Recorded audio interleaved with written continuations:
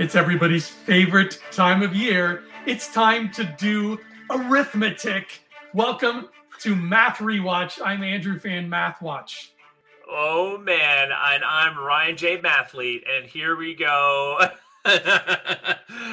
This is always an exciting time of year for us to always, in the Infinity Rewatch, do our seasonal rankings of the MCU. Right. Now, this one is interesting because this time we've added a Disney Plus list. Yes, we have, because this time last year, it was kind of slim pickings, right? We had like 3 shows, so it didn't really make a whole lot of sense. But this year, there was a lot to work with, so we thought we would throw it up on there. Throw it up sounds like a bad thing. It sounds like we're sick. Let's maybe rephrase that. We thought we would add it up onto the marquee of Marvel stories. So the way we do rankings here, it's our patented Rebel Scum Podcast Network ranking formula, because it's always fun to use cold, hard math and science when we talk about art and fun and things that we like. So the ranking system works like this: is a bunch of people got asked, hey, rank all the movies, and on a separate list, rank all the Disney Plus shows based on, your least favorite to your most favorite. And the number that you assign it. So let's say, okay, there are 30 movies, Ryan. So let's say you put, for whatever reason, you put Iron Man 1 as your least favorite. So Iron Man 1 would be number 30 on your list. That's blasphemy. It is blasphemy. Only 4 people ranked it that low, thankfully. No, that didn't happen. But if you ranked it at the bottom of your list, it would get 30 points because it's number 30 on your list. And then at the end, once I've gotten everybody's lists, I tally up how many points every movie has gotten. And just like in the wonderful world of golf, the less points, the better. So before we get into it, I think we'll start with the Disney Plus list. But before we get into it, Ryan, I want to try to get some predictions out of you because we like betting on things. So I'm going to write a little something here. Ryan's bets. So for Disney Plus, Ryan, there were 9 shows to work with. I actually did not include What If or I Am Groot because they are so different and they are so outside of the canon box that I just felt like they weren't going to get a fair shot. Nobody was going to be like, yeah, I Am Groot's my favorite, right? So I was like, let's just leave them off the table and focus on the 9 live action shows. So Fun fact, actually, I actually have not seen to date I Am Groot. I have not watched it. Me neither. I don't think you're alone. I'm pretty sure the people who made I Am Groot haven't even seen I Am Groot. So that's why I didn't want to. It's kind of like, putting I Am Groot on this list would be like asking me to play at the FIFA World Cup. It's like, that team is going to lose. Let's just let the professionals do their thing. So we have 9 shows, Ryan, and I want you to try to guess. So how do I phrase this mathematically? I asked 7 people. That's what I need to start with. 7 people were polled and gave me lists. Mm-hmm. So because there were 9 shows, if you came in last place and you got 9 points, actually, sorry, let me get that. Forget that. That's too much math. Start again. Let me start again. Because I asked 7 people, the lowest number you could get is 7. That's if every person put you as number 1. So for the Disney Plus list, Ryan, I'd like you to try to guess how many points the number 1 show has, with 7 being the minimum amount of points it could get. 7 being the minimum. How many points did the highest one get? Yeah. I'm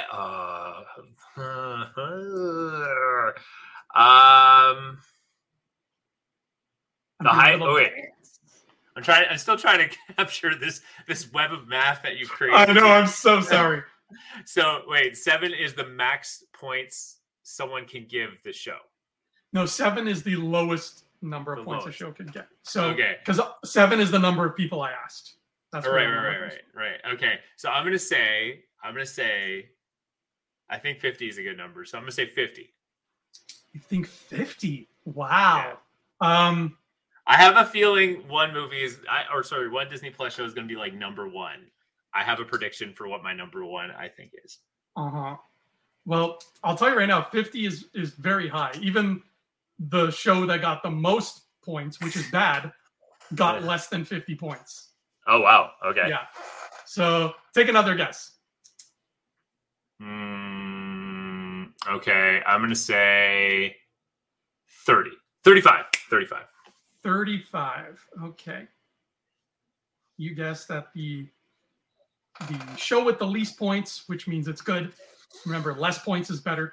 You guessed the show with the least points is going to have 35 points. All right, let's see if you were right. So here we go. We're ranking the Disney Plus shows based on the 7 people we pulled.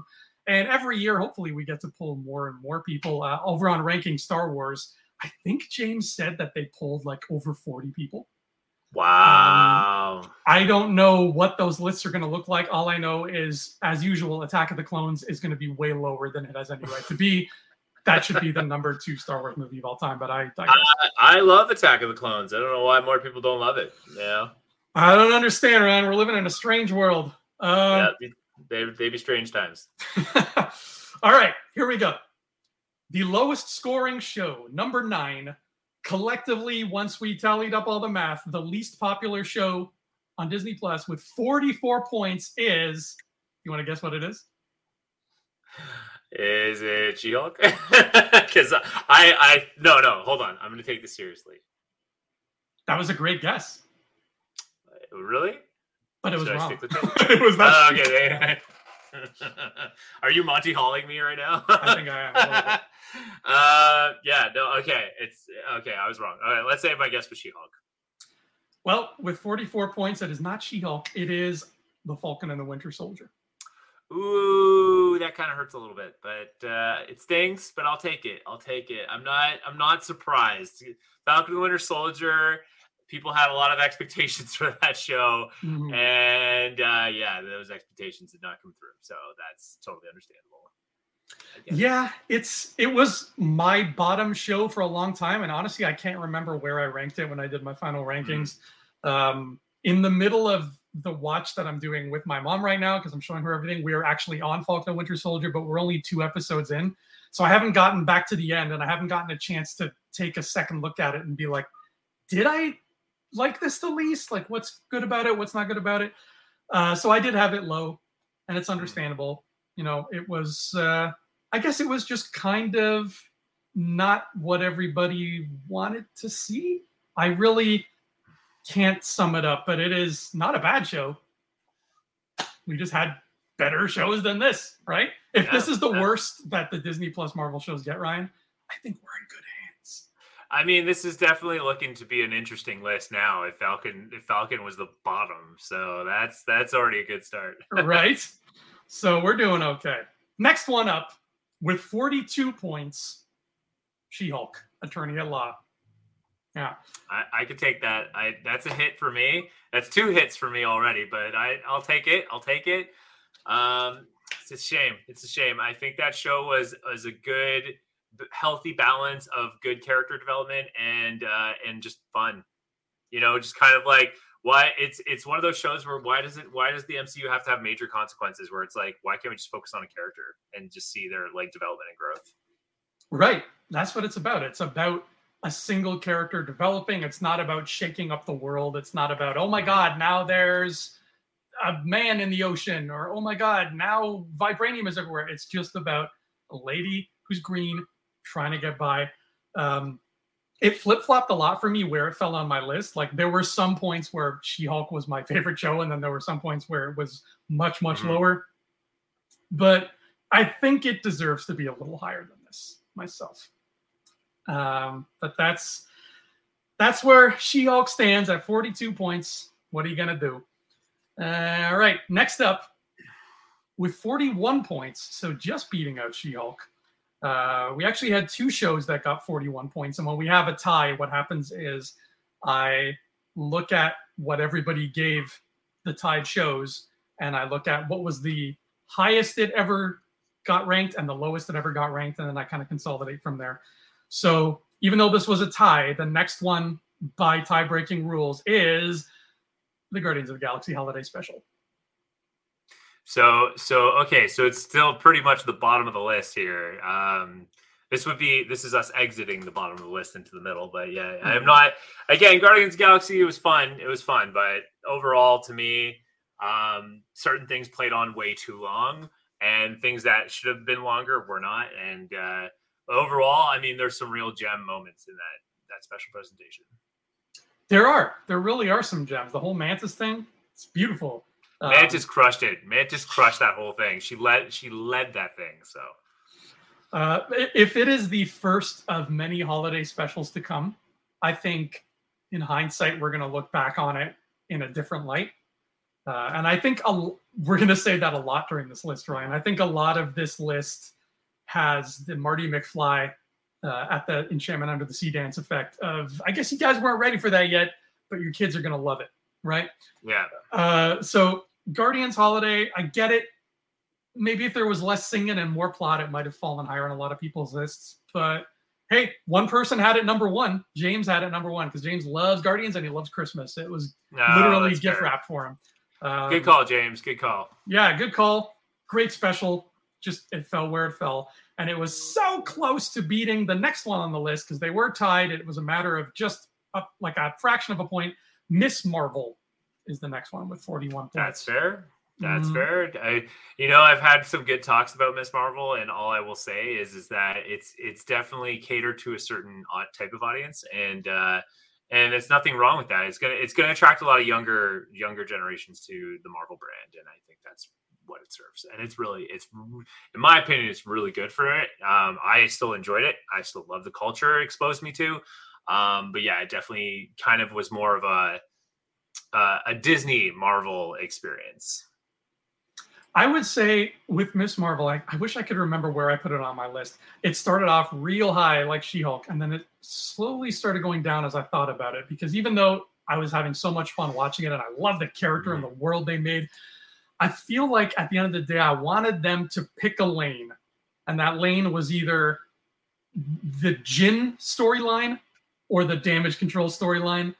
And they tried to straddle both, and they both kind of came off anticlimactic. Do you agree? Yeah. Do you feel like that was a big roadblock for them? 100%. Because it still fits in with what I'm trying to say. Is because it was a really fun way to look at her, the character, and like I love like all the little kind of things to relate to in today's world, like the social media stuff. Her imagination coming to life. But yeah, in terms of like MCU development, it was really hard to follow where the show was going. And I still don't understand what it means or where it's going. Like, I have a feeling that the Jinn eventually will be revealed as the Inhumans. And it's just kind of like they're nameless. They're nameless right now until they need to be named and have like a big presence. You know what I mean? Mm-hmm. Which is both cool, but at the same time, I don't know. It just kind of like, I feel like if that's true, then you could have just ended it on that note and everyone would have had a whoa moment or like something. I don't know. Something. Yeah, there's two great stories in that show, and instead of telling them both at once, they should have just dedicated more time to one. I don't know. Mm-hmm. It's tricky because I really do love that show. I mean, I love the character. I think she's amazing. Like, I can't wait to see her actually mingle with other characters. I think that's going to be a real benefit for her. That's going to be a lot of fun. And unfortunately, I don't know if you read this, but apparently the guy who plays her dad got arrested, and he's no longer coming back for season 2. Oh no! Yeah, it was. I read this. I don't know if it's true. This is purely allegedly, but apparently the actor who plays her father, and I loved that character, was doing some bad things with minors, and rightfully so got arrested for it. So yeah, that's a big scratch on the side of this show's cheek. That it's unfortunate. But I want more of this world. Mm-hmm. And I hope that we play in this world in a deeper way the next time we visit her. Exactly. So that was Miss Marvel. Next up, beating it by only 1 point with 40 points, Ryan. This is going to hurt you. Moon Knight. No. Yeah. So, okay, what number is this? 5? Yeah, this is number 5. We're on the top 5 shows now. Top 5. So it made top 5, which yeah. I'm okay with. That's a passing grade for me. I'm surprised it didn't rank a little higher. I think I think what's clever is the comic book little influences sprinkled throughout it, especially the scene where you actually see like his origin. I think that was probably one of the coolest ways to do an origin story without doing an entire origin story. It's literally you go to a flashback moment which I predicted, by the way. I totally predicted that was going to happen, and they name drop Bushman. Which is like the key character that like turns him into Moon Knight essentially. Aside from Khonshu, I mean. And yeah, they hit all the notes. Famous architect dies, at the hands of Bushman, and Mark Spector tries to stop him, and then he's left for dead in the desert by the statue, becomes Moon Knight, and it's perfect, and it's it's like fast forward, however many years, and it's fun. I actually just finished Moon Knight. I'm doing a rewatch myself. I can't remember how many rewatches this has been for me, but to get this far, 17, give or take 20. But yeah, it was. I had a lot of fun watching Moon Knight. I'm a little surprised it didn't rank a little higher because it is very different. It's also very violent. Yeah. It is what it. I think it's a promising experiment. Is what Moon Knight is probably the most apt description for Moon Knight. I like that, a promising experiment. That's really cool. When I was ranking Moon Knight, I was trying to remember. I'm like, okay, what did I love about Moon Knight, and where should I rank it based on that? And what kept coming to me was that the plot of him, whatever he was doing with Scarlet Scarab and with Khonshu, and where all that stuff with Harrow, all of that feels like it just kind of went in one ear and out the other for me. What I loved about Moon Knight was what you're saying, the origin, the really unique way that they dipped into his subconscious and explained who Mark Spector is, who Stephen is, and where that personality came from, and the thing with his mother and all that past. That was beautiful. That was what I took away from Moon Knight and made me say, like, wow, this is a great show. There's a lot of potential here. And that's what made it different to me, because most of these superhero movies and shows, the plot is the thing. But this was the most character study-ish of the bunch. So it took a bit of time for me to understand that was what I appreciated about it. So I ranked it kind of middling because I feel like I just wish the plot was a bit more something I could, focus on and latch onto. But I love what they did with the character. So that's why Moon Knight fell where it fell, Ryan. It fell in number 5 spot. And that was with 40 points. And now you're going to see a huge gap because the next show, number 4, had 32 points. So it's 8 points better. Now we're starting to see a lot more people swinging on one side of the coin here. And that show is, you want to take a guess what came in number 4? WandaVision. That is an incorrect guess. You had the right letter, though. The answer is Werewolf by Night. Okay. Wow. Werewolf by Night ranked a little higher than I anticipated. That's really interesting. Yeah, I don't think I know a single person who was like, you know what? I didn't care for Werewolf by Night. I'm sure Twitter is full of them, but thankfully I don't know any of those unpleasant people. So Werewolf by Night fell in a nice spot here. All I'm going to say is another promising experiment, but with amazing results is what it is. Yes. It was, in comic book vernacular, it was a one-shot, just like the Guardians holiday special. However, the Guardian special was one of those one-shots that shows your characters doing something that's just sort of small and fun. Whereas this is the kind of one shot that almost acts as a prologue to a new comic book ongoing coming out, right? It's kind of like an issue 0. You know how comics do that? It's like, hey, here's Green Lantern issue 0. And guess what? Jeff Johns is relaunching Green Lantern now. That's what that felt like. And as you so beautifully put it when we talked about it, it's opening up the doors into the supernatural world and promising in its own way, without actually shoving them in our faces, promising things like Blade, things like Lilith, things, like the Dark Dimension and all that fun supernatural stuff that is on the horizon. Absolutely. So good spot for it. Number 4. with 32 points. Now at number 3 with 31 points. Close call here. Hawkeye. Oh, Hawkeye. Wow. Okay. Yeah. All right. I think Big Willie was a big factor in that for everybody. I mean, we get him for one episode, but it's a good damn episode. It's a great episode, and like not only Big Willie, but Yelena's cameo is fantastic, and then of course the new character of Kate Bishop is wonderful.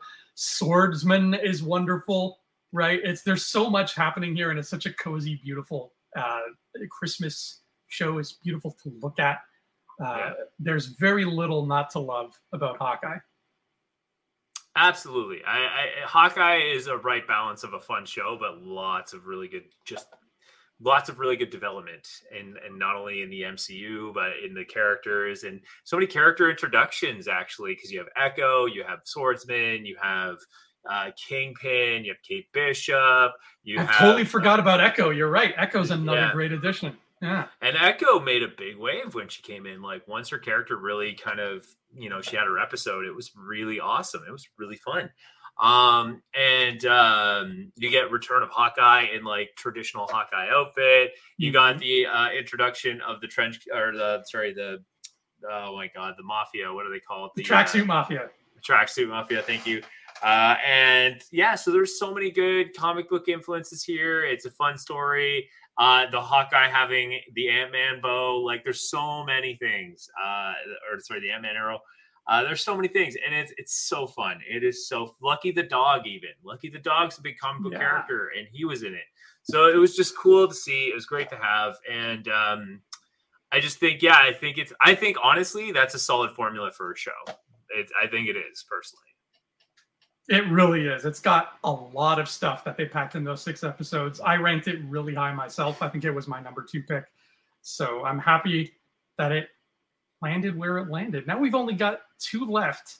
Now, Ryan, you guessed that the number 1 show would have 35 points. You're a little bit off the mark, my friend. The number 2 show has 30 points.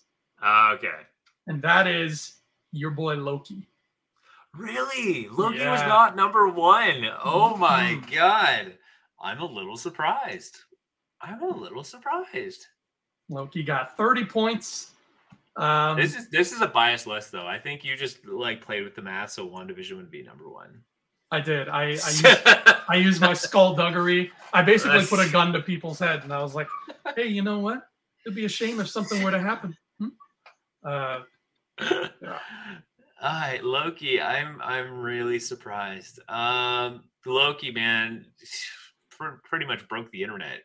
But again, another good formula that other shows could easily adopt and really have fun with. And Kang. Oh my God, that was such a last episode. Just amazing. This was your number 1 show, right? Yeah. I chose as my number 1 because I felt that there was really good theming. And I felt it just goes to show how you can reinvigorate a character.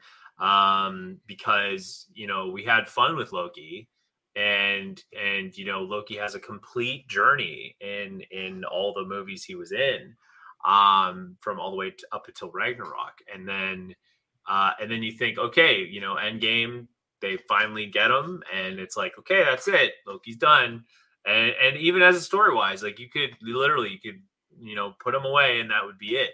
But for him to be thrown back into the fold, and then you're like, okay, well, this is a different Loki. So clearly, how are we, the audience, and Loki, going to catch up to where everything's at? Because you can't just start from scratch again and expect people to could be like, well, I missed my Loki. And not only that, they do such an incredible job, and they explain so many incredible little details that you didn't even know you wanted. One of my favorite scenes is the first episode when Owen catches up with him after he fake escapes. And he's sitting there, and he's just, he looks, and this goes back to, and I'll be really short here, but like this goes back to, how do you show the consequence, the gravity of consequences from Endgame? And, you know, you remember Loki from the first Avengers movie. He has the cube. He almost like, you know, rules the world essentially. And then all the way till Endgame where he makes a big sacrifice play and like, you know, Endgame happens. And you see him sitting there with the cube and they treat it like a paperweight. And it literally means nothing. And it's the TVA. And that is so huge and so monumental. It's perfect. It's perfect. The world of the TVA is such a cool world to explore. And Mobius was probably the breakout Marvel character of 2021. Like he was just so much fun. I think this is another case of a show that people are going to rank higher as it goes on, because I feel like once we get season 2, there's going to be more of it to love and more of it to hold up. I think I had it in like 4th place or something like that. I feel like all the TVA stuff really sang to me. And then when they got to, I can't remember what it's called, but the world where Kang was with the cloud monster, I feel like a lot of it kind of fell flat there for me until Kang showed up and they had that beautiful discussion with them. So that to me really dropped it, because I felt like that was a final episode that needed a bit more meat to it than that world gave us. Like, yes, seeing an alligator Loki is fun, but it felt like there were it was great, but it felt like there were no stakes on that world until Kang showed up. So I love what it was setting up, and we know there's more to come. So I feel like it's very likely this show might end up number 1 next time we do this, because we'll have a second season under our belt to judge. I don't think that second season is going to be bad, so I doubt it'll be any lower. But I think this is a good spot for Loki, number 2, with 30 points. Now, WandaVision is obviously number 1, and it won by a landslide because Loki got 30 points. WandaVision got 14 points. Wow. And as far as I'm concerned, that's still too many points, because this show is absolutely wonderful. This should have gotten 7 points. This is just all around the show that Marvel needed to kick off their Disney Plus shows. It's still, like I said, the most incredible visual representation of any superhero's powers I have ever seen on the big or small screen. It told the most emotional story. It followed up the fallout of Endgame very well. And aside from She-Hulk, I think it's the only show on this list that takes advantage of the lack of limitations a Disney Plus series can have. So it ticks off every box as far as I'm concerned. There was no question for me that WandaVision was going to be number 1. When I was making the list, it was basically like, okay, what are numbers 2 through 9? Because I already know number 1. WandaVision was probably, I like that they chose WandaVision first as their first kind of Disney Plus show, because it offered so much on so many different levels. You have a great superhero story, and then you have the sword story on top of that, and then you have new characters introduced on top of that, and it's just so many layers. And what I like about it is what it has the possibility of setting up.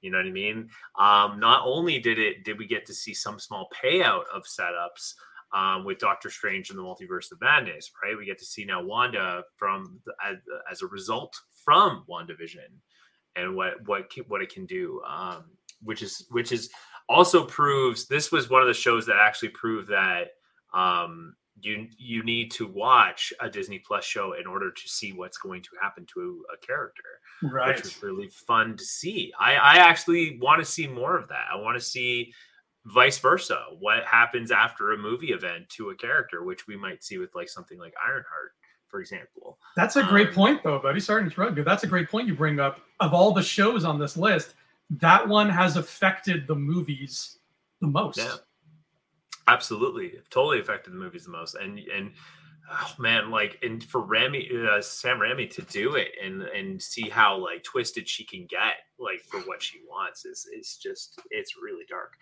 But I loved it. And yeah, I mean, definitely, I'd say that's one, probably the biggest reason why it deserves to be where it is because of the synergy it has with the movies. Yeah, and I hope moving forward we see even more of that synergy because it really.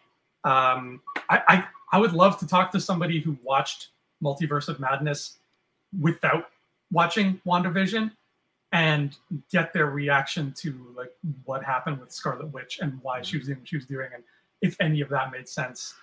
Well, based on that fact alone, let's look at the math here, right? The math, or let's look at the facts here. The facts here is that Endgame leaves you with her actually building a relationship, right? Yeah. And she builds a relationship with Vision, to which he sacrifices himself. The next time we see her is not until really Doctor Strange and the Multiverse of Madness, to which she talks about, or she has the visions of kids and stuff. So clearly, there's a lot of imagination that plays into that. But yeah, you're right. Like I would be interested to see someone's reaction of that. Yeah, I'm so curious. I don't know anybody who, skipped the show but went to the movie, but there's got to be somebody out there, somebody just like a person at the back of the theater, a casual fan, and I wonder what they had to say, because it was so tied in to the point where when in the movie, when Wanda she goes into the parallel world where she has the two kids, it's the same set that they use for WandaVision. It's the same house and living room and staircase and everything. So they are a piece. They are one and the same, and you kind of need one to have the other. And that's the kind of synergy that I didn't even think of, but you brought it up and you're absolutely right, man. That is multimedia working at its finest. That's something that a lot of Star Wars fans will tell you they want to see more of. So the fact that Marvel did that, I hope they do that more. Let's see, hopefully in the Blade, imagine the Blade movie, we see that the mansion, the Bloodstone mansion with that room with all the heads on the wall, all the monsters, right? That would be so cool. So that's the kind of, cross-platform stuff that we love. And hopefully WandaVision has set a bar for that. So congrats, WandaVision. You were very, very deserving of the number one spot on that list. By this time next year, Ryan, how many other shows will we have to add to this? We'll have Secret Invasion. We'll have Ironheart. That's next year, right? Ironheart's next year. Yeah, next year's Ironheart. What am I missing? Loki season 2 doesn't count because it's still Loki. So obviously that'll be. Is Agatha next year? The Covenant of Chaos? Yeah. No, I don't think so. That would be. I think it's. I don't think Daredevil's not till the following year either. Right. Yeah, Daredevil's still a ways away. I don't think it's only those two shows. There's got to be one more. What are we missing? I know they're reducing. They're reducing a little. They are reducing. Maybe it's just Secret Invasion and Ironheart. No, there's one more forgetting. I'm trying to find it right now. I love it. If you ever look up like the phase lineup images, man, people are just all over the place. Everyone's got their predictions. Oh, Thunderbolts. That's a movie. Thunderbolts is a movie. Huh. Yeah. Okay, so we got Quantumania, Secret Invasion, Guardians of the Galaxy, Echo. That's the one. Thank you. That one's probably going to end up being really, really high on my list. So. And the Blade was going to be a movie, right? Yes. Okay, so, Blade, I think Blade got pushed back, though. I think it did, because it lost the director, so it needed some more time. Yeah, so we lost Blade. So we're going to have Secret Invasion, Echo, Loki, and then Ironheart, and that's it. That's a decent lineup. That's a good year. That covers a lot of the sections of Marvel. There's street level, there's magic, all kinds of stuff. It's all good. They say Agatha is winter 2023-24. Okay, so like this time next year, going into the new year, maybe. Yeah, so this technically, if Agatha doesn't come out, we have 1, 2, 3, 4 shows. That's a decent amount to add to this. I heard today I think, I don't know if it's news or not, but Aubrey Plaza has apparently been cast in Agatha, and I got a big old crush on her, so that's very exciting. She is lovely. Her sense of humor is miles ahead of mine, but she's a fun person for sure. Yeah. All right. So those are the shows, Ryan. Now good list. It was a good list. It is. Few good surprises in there. I like that. I like when we have the little shakeups and things like that. So now we got 30 movies. And once again, I will ask you to predict, Ryan, if the lowest number you can get, the lowest score, which is good, if the lowest score you can get is 7, what do you think the number 1 movie got? Well, now that I have a better grip on it, so let's see. Loki was 30, and then now, granted, there were only 9 shows to work with, and there were 30 movies, so it was much more to juggle. Mm-hmm. So WandaVision got 14, but that's a tall order for the movies to get 14. I'm going to say the top movie is going to have something like 10, somewhere around like 10 or 12. 10 or 12. All right. I am pretty convinced that one movie is going to stand out pretty big. Okay. I'll lock that bet in. Here we go. The bottom of our list, number 30. I got to admit, I find this a little bit disappointing that this one ended up at the bottom. Just to give you guys an idea here, let's see. If the most you can give them, let me just do some quick math here. The highest score you could get, which is bad, is 210 points. That's if everybody ranks you last, you would get 210 points. I think I have some predictions already on. Thankfully, this movie did not get 210, but it still got way too many points as far as I'm concerned. It got 182. What movie do you think it is? Eternals. That's exactly what it is. It's Eternals. I am not surprised. I am not by any means surprised. I'm very disappointed. It's a shame. It's a shame on a business standpoint because they actually got an Oscar award-winning director. And if she succeeded, that would have meant a lot for Marvel to be taken a little more seriously. But to be fair, she took on a really tough group. Like, I think they were hoping for a Guardians kind of thing. Like, let's take a very unknown BC level group and make them as famous as Guardians. And it just didn't work. It didn't. They pulled the wrong characters. I don't think they should have focused on the Eternals, personally. I think they should have focused on Cersei and the Black Knight. And you could have built out some Avengers story in there and then, weave the Eternals in there and build up a bit to the Eternals. But it's too much. It was just too much. And the story was too long. And there was way too many things going on that you just didn't care about. It didn't earn your attention.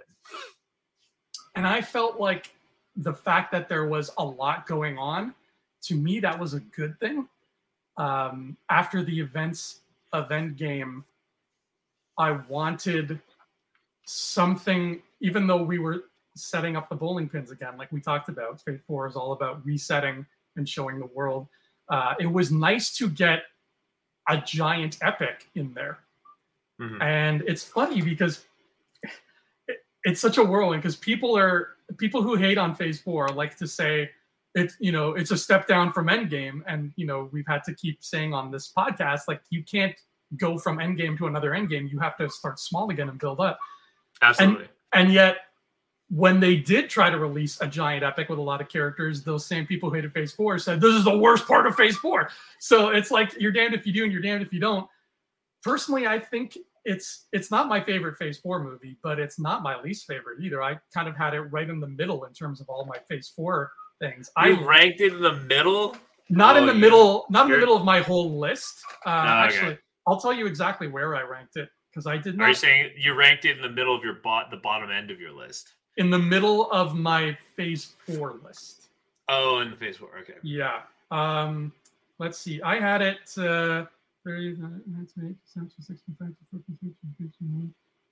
I had it at number 20 out of 30 on my list. I had it. Wow. Yeah, pretty far up there, because I really liked the world building they did. I think all the cosmics, this is the most cosmic world building we've ever gotten. The Guardian stuff was beautiful, sure, but it was so separate from everything. This is the most we've ever seen the cosmic interact with the Avengers level world, and Captain Marvel's world building was just not there for me. So I love how they integrated it. They finally put it all together and gave us the promise that it was an important part of the saga. And we know these people are going to be peppered all throughout now this story, and it's only a matter of time that we see them again. And I'm really disappointed that it didn't work out that way. And I'm still pulling, Ryan, for an Eternals 2. I'm still pulling, or at least just, having them be the garnish in all the other dishes that we get, because I really liked these characters and I liked how they integrated them into the world, and I want to see more of that. Yeah, I mean, it's a fair point. I don't know what could have fixed it, to be honest with you. That would convince not only myself but other fans for sure. I just don't know what you could have done to make that better. It's such a weird pick.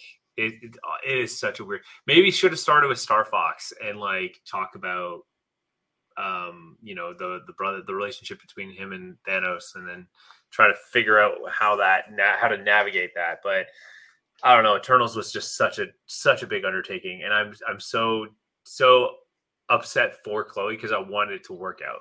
Yeah. I wanted it to work out and have an Oscar award-winning director get like big up props for like, elevating the Marvel franchise into kind of that Hollywood status of like the Oscars. Just kind of even the playing field a little bit. If it never happens, I'm okay with that too. But like, I feel like they deserve a little bit more. They deserve a little bit more. And yeah. Yeah, I agree with you. It's a very weird movie. And I also agree that I don't know what they could have done to make it more appealing to people. Mm-hmm. Maybe it needed to be shorter. Maybe it needed to be longer. Maybe we needed more of these characters to understand why their story is important. I don't know. A smarter person than me needs to figure that out. But what they gave me was beautiful.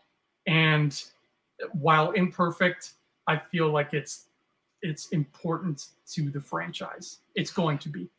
The one thing I will say is it was a big ensemble cast. Like the Eternals was a big group. Like we're talking Avengers level size, and these are all characters we know nothing, very little about. And they wanted to give all the characters equal kind of spotlights and like understanding of who they are. Even though Makkari, I think, is like the one with the least background in terms of like the story development.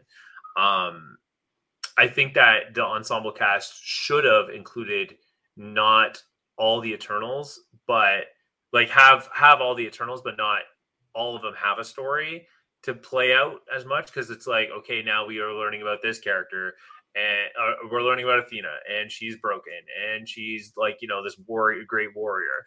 And then we're looking into Druid, and he can control all these minds, but yet only, people can't control his mind, and he's very mistrusting. And then we have Congo, and you know what I mean? Like, it's like everyone character has a story and a reason, but it's not like the X-Men, where the X-Men, each character offers such a different story, and that's worth so much investing. Like, you look into Rogue, and then Rogue gives you so much background and story. You look into Gambit's story and how it evolves with the, with an Eternal, and this whole dive or whatever they call it thing.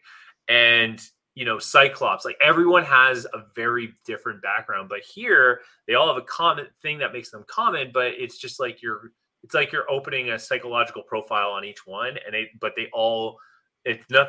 it's not too different from one another. It's like they're a group and they are dysfunctional, and it's like, okay, I get that, but there's nothing different about each one. It's just each one has problems with each other, but it doesn't offer anything different to the story. It's kind of listening to an album that doesn't have too many different songs. All the songs are starting to sound and play the same note, and you're kind of just like, oh my God, like, okay, let's go. But if the ensemble cast had, for example, Star Fox, That would have given you a different avenue, a different exploration that would have built up to why the Eternals are so important. And the same thing goes with Black Knight. Like, I think there should have been 3 avenues. You have the Eternals in the middle, and you have Black Knight, and you have Star Fox all converging on a point where it just kind of felt like you have Eternals and Black Knight, and they're just doing this. They're just going straight up because I don't know where it's going. I love the idea of Black Knight having more to do in that movie. I really wish there was a Peter Jackson cut of this film that really brought all that in there. 6 hours of Eternals, though. Oh, give it to me. Give it to me. I'm glad Star Fox did not have a huge role. I do not care for that character at all. Just the idea of a character's whole thing being, I'm hot, everybody likes me. And then on top of that, having it be Harry Styles. It's like, no, thank you. But it's such an outlier, but maybe, what you're bringing up, hopefully the MCU directors and everybody take that to heart and they take it as a lesson, and hopefully Eternals had to walk so X-Men can run, right? Yeah. So by the time we get to X-Men, they will have fine-tuned the whole process of making a large ensemble bigger than the scale of a Guardians. And that way, when that film comes, it's not going to feel like this. And I still like Eternals, and I feel like if they announced 4 new movies today and one of them was an Eternals 2, I feel like that would excite me more than whatever those other 3 movies could possibly be, unless one of those other 3 movies was Spider-Man versus the Kingpin. Then that's going to win. So that's number 30, Eternals, with 182 points. Too low. Mm-hmm. Next up, number 29, with a big gap. This has 167 points. So a lot of people really do not like Eternals. That's sad. But at 167 points, Ryan, is your favorite MCU movie of all time, Iron Man 3. That's French for 3. Yeah, I've already ranted enough about this movie. It's kind of one of those things like, yep, enough said. Like, it's just, if the villain's a joke, the movie's a joke. And man, did they botch what could have been such a great villain. But I mean, it did pave the way for an even better villain down the road, which through Shang-Chi, and literally fixed that entire movie with one scene, which is hilarious. Yeah, enough said. Yeah, that is Iron Man 3. I think, I'll always go back to the comparison I made with Iron Man 3, where not to, compare them just because they involve a man in a shell of armor, but I look at Iron Man 3 the same way I look at RoboCop 3, where it's the end of a trilogy where the first 2 movies I had a ton of fun with, and then the third one kind of falls flat, but I still have fun with it because it's the same characters in the same world, and I get that they're trying, and it could have been way, way worse, and I just kind of sit back and accept it for what it is and try to have a good time. But it's my least favorite Iron Man, and it was pretty low on my list too. I don't know if it was right up. It was the third from the bottom for me, so it fell right around here for me too. But it is what it is. Iron Man 3. If anybody out there thinks Iron Man 3 is their favorite, I'd love to talk to them and get to know why. I like hearing those other points of view. Mm-hmm. So that was 167 points. At number 28 with 159 points, I like these big gaps we're getting here, Iron Man 2. The Iron Man 2 is it has quite polarizing viewpoints on the movie. It's either you just loved it because of just like, this is a good example of an early movie that threw in a lot of characters. You get War Machine, you get Black Widow, you get Justin Hammer, you get Nick Fury fully in as a character. Mm-hmm. I think it's a fun movie. I mean, and you had quite an ensemble cast for that one. Yeah. As well. And I'm a little surprised. The ensemble. Sorry, go ahead. No, yeah, it's just I think this one demonstrated an experiment of like what can you do to modernize a villain, and the villain didn't quite land. No, it didn't. I mean, at least one of them didn't. I still want to do a ranking villains show one day, maybe this year, and it's funny because this movie has two villains, and one of them is going to be real close to the bottom, and one of them is going to be real close to the top. So it's weird how that worked out. You mentioned the ensemble cast. That's one of my favorite parts of Iron Man 2 because it's the first MCU film that feels like an MCU film and not an early 2000 superhero film. So it was the first one that just explodes with color and characters and life and says, look what you're getting. It's a toy box. It's the first toy box. And this is a franchise that has built itself on being a toy box. So I will always adore Iron Man 2 for that. Mm-hmm. Beautifully said. Thank you. So that was 159 points. Next up at number 27 with 157 points. We're getting closer now. These are starting to be close shaves. Thor: The Dark World. Okay, yeah. Just sifting through some of the ones that didn't leave a lasting impression. I'm totally okay with that. Thor 2, I think what elevates Thor 2 though, I think it was some nice ideas that were not executed well. I think Taika did say it best. One of the things that didn't come through with this one and their first two Thor films is that Thor, the character, kind of falls flat. And you don't see why Hemsworth elevates the character until Ragnarok comes in, and then Ragnarok you get it, and they kind of get the language that makes Thor in the comics and stuff. Although in the comics he's really hyper intelligent, he's not as aloof as Thor can be in these movies. But in the sense, though, it really made the character work.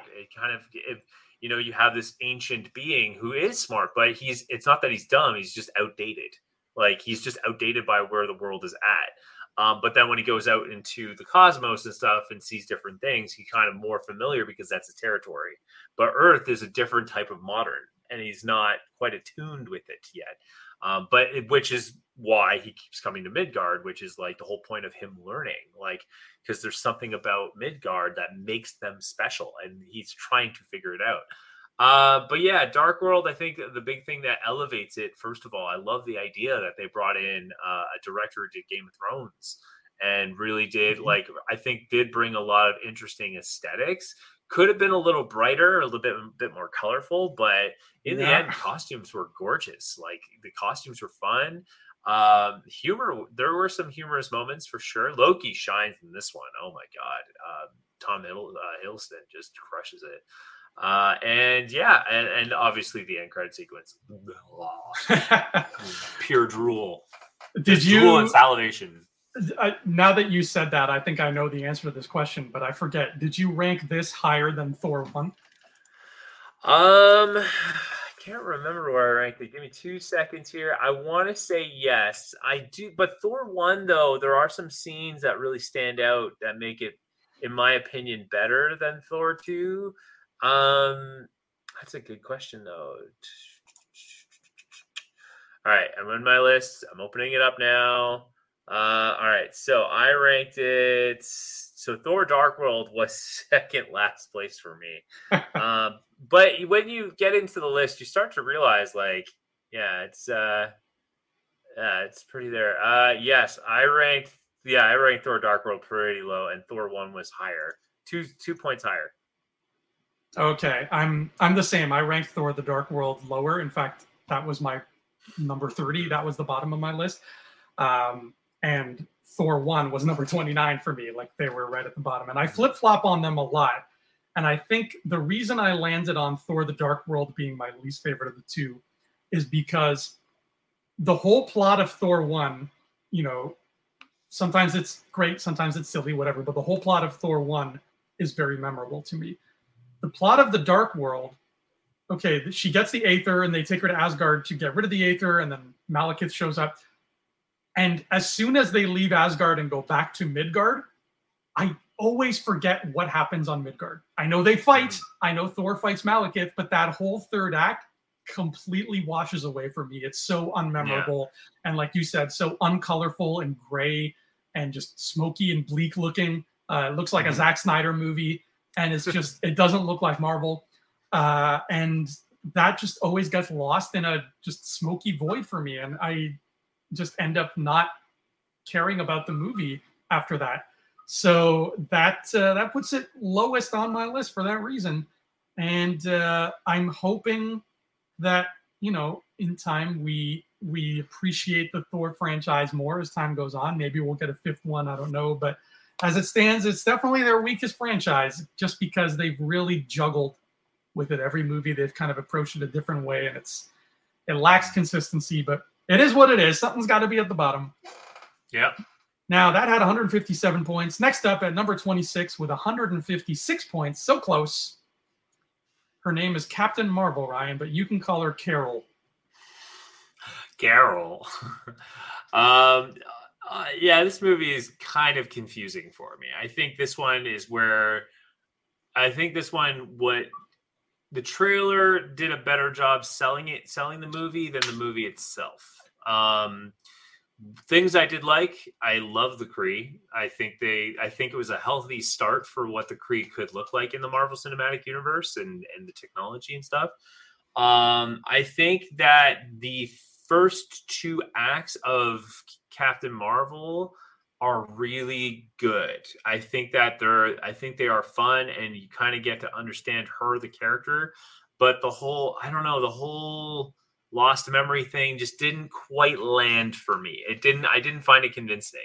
And I'm a little disappointed in the relationship of Marvel and Captain Marvel, because I'm always one of those firm believers, if the cartoon does it better, then there's something you're doing wrong, and the cartoon did it way better. Like, if you watch Avengers vs. Mightiest Heroes, which you finally did, you see it, you get it, and you get the relationship more of why she becomes who she is. And this one,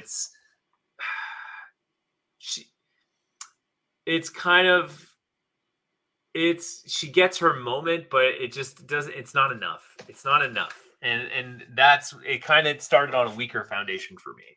But do I think the character has a ton of potential? Absolutely. I think they could, like, for example, if the Russos got a chance to really work on her and like build up her story, you get a very powerful Captain Marvel. But yeah, I think Brie Larson has the potential. I mean, she's wonderful, very talented actor.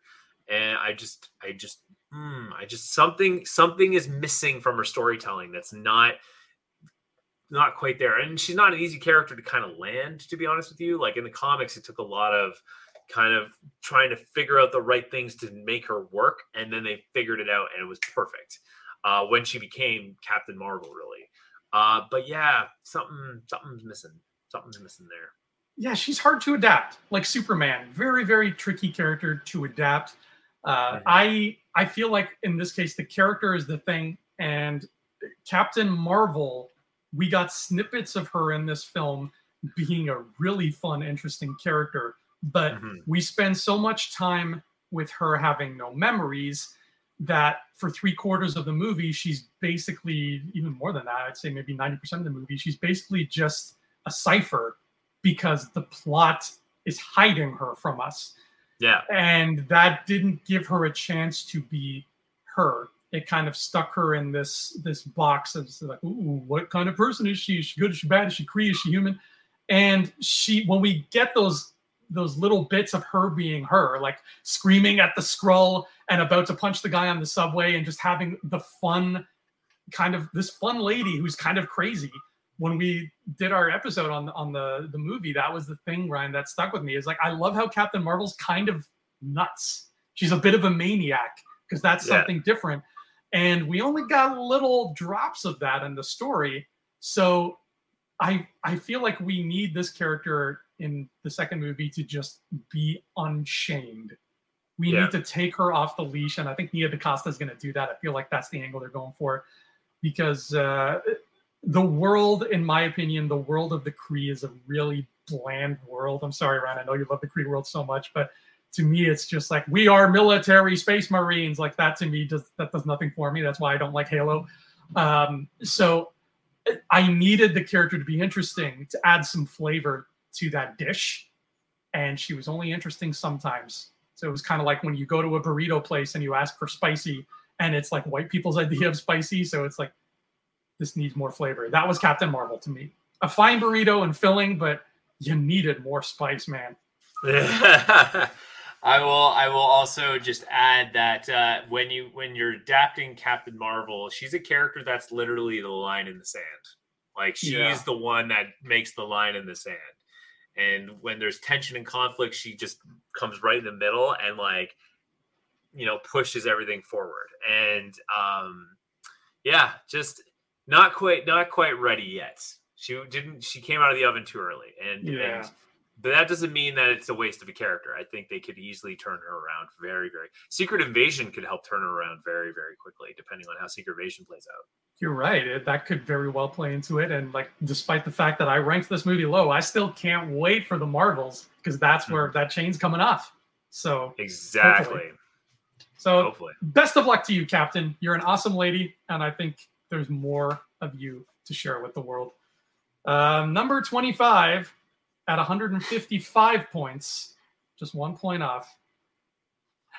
Again, too low, Ryan. This movie ranked too low. What do you think it is? I'm just checking my list real quick. I'm going to say... Is it? No, that's... I'm going to say that's a me thing. Maybe Ant-Man and the Wasp, I'm going to think. It's not Ant-Man and the Wasp. It's another awesome lady. It's Black Widow. Yeah, I forgot about Black Widow. Way too low on this list. I think this movie. Story-wise, I don't think there's actually that much wrong with the movie. It's a fun movie. It's got a solid story. Got some interesting points about manipulation on it, and some good topics there to explore.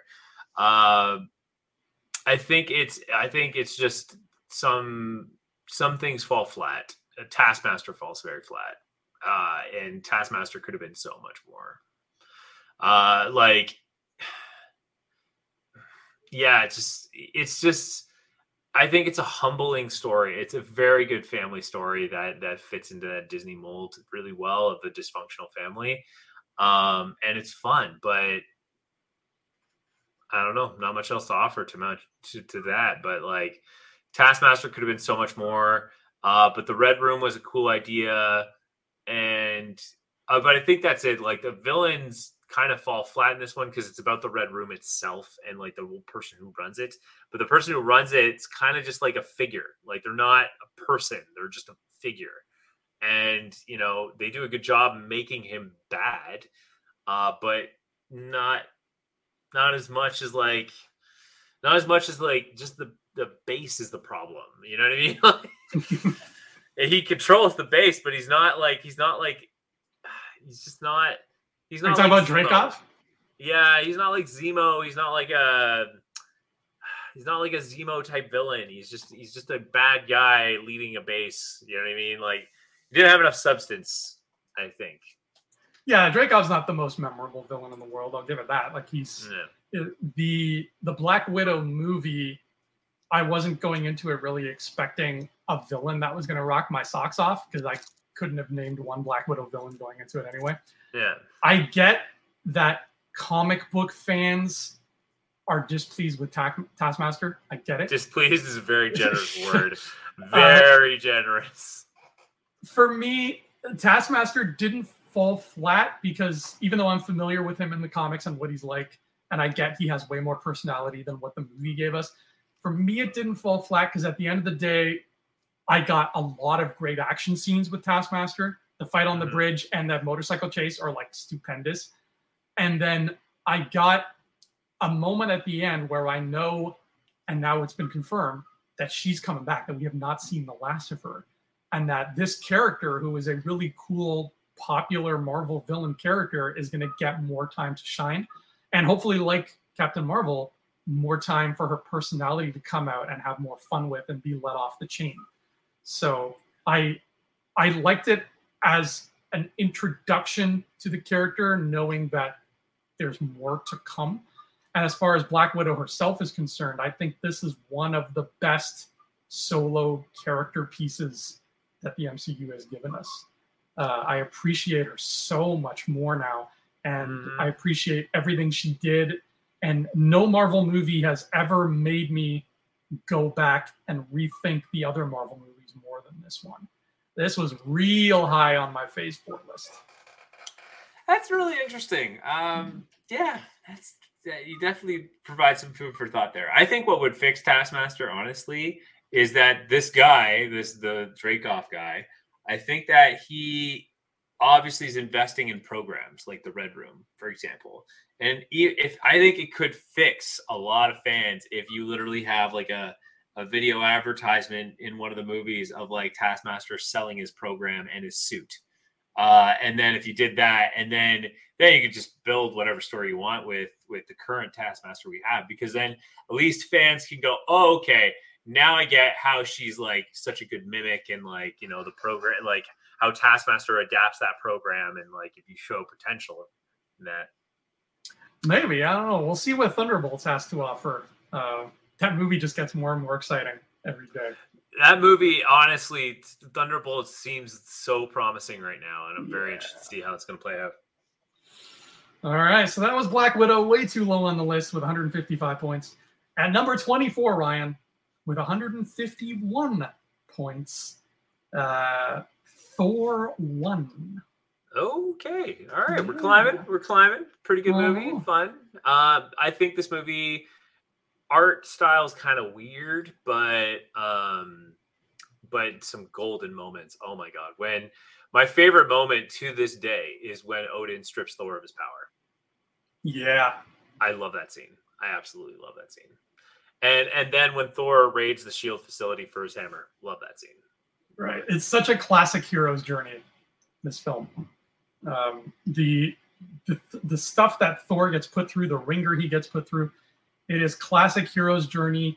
And maybe classic hero's journey is just not modern enough for a lot of people, so it fell flat, and I get it. And the way they handled Jane Foster was really unfortunate, so I get that too. I had this, I think, the second last on my list, and again, I don't hate it, but there's just so much more juicy goodness that had to go above it. And that's all there is to it. That's it. And that was Thor with 151, and tied with Thor, but it broke the tie and got a rank above it at 151 points. Number 23 is Your Incredible Hulk. Yes. Honestly, I'm actually this movie's been growing on me after rewatching it a few times now. I think it's actually a really good Hulk movie. I think what hurts it personally is it restrains itself sometimes too much. And then the CG obviously needs a mad update, but like overall it's a fun movie. It's fun, and there's some good moments. Like Emil Blonsky's a fun story to watch and how it evolves very quickly. And then on top of that, you have the Ross story sprinkled in on the side there, which is going to be really fun. And I think it's a solid modern Hulk story. I think that's the way I'll describe it, because like Hulk's an old character. He's been around a long time. But I think they kind of did the right thing in this one. And it has some fun moments. There's some scenes that are completely not necessary at all, but most of the movie is really, really good. And it's still growing on me today. And it's just the only thing is they still held back a few concepts and ideas that could have pushed the story really forward and kind of had some fun with it. But I think that, even for Ruffalo to come in afterwards and to pick up those themes and still kind of give us a really good Hulk that complements where the good things of the old movie did, the Incredible Hulk movie did. It worked. Like I think it really works, and it still grows. Like the more I watch Ruffalo's Hulk, the more I go back and realize that Incredible Hulk has a lot of good seeds that were planted that could be well developed. Like every scene in Avengers that has Ruffalo, I get excited. Like I love the India scene, like when Widow tries to recruit him and the stop lying to me. Like when he first did that, I shook in my seat. Like I was just like, yeah, it was just like, oh my God. Like, but what's fun about it is how good Widow sells it. All the scenes would be nothing if Widow didn't sell how scary and intimidating the Hulk is.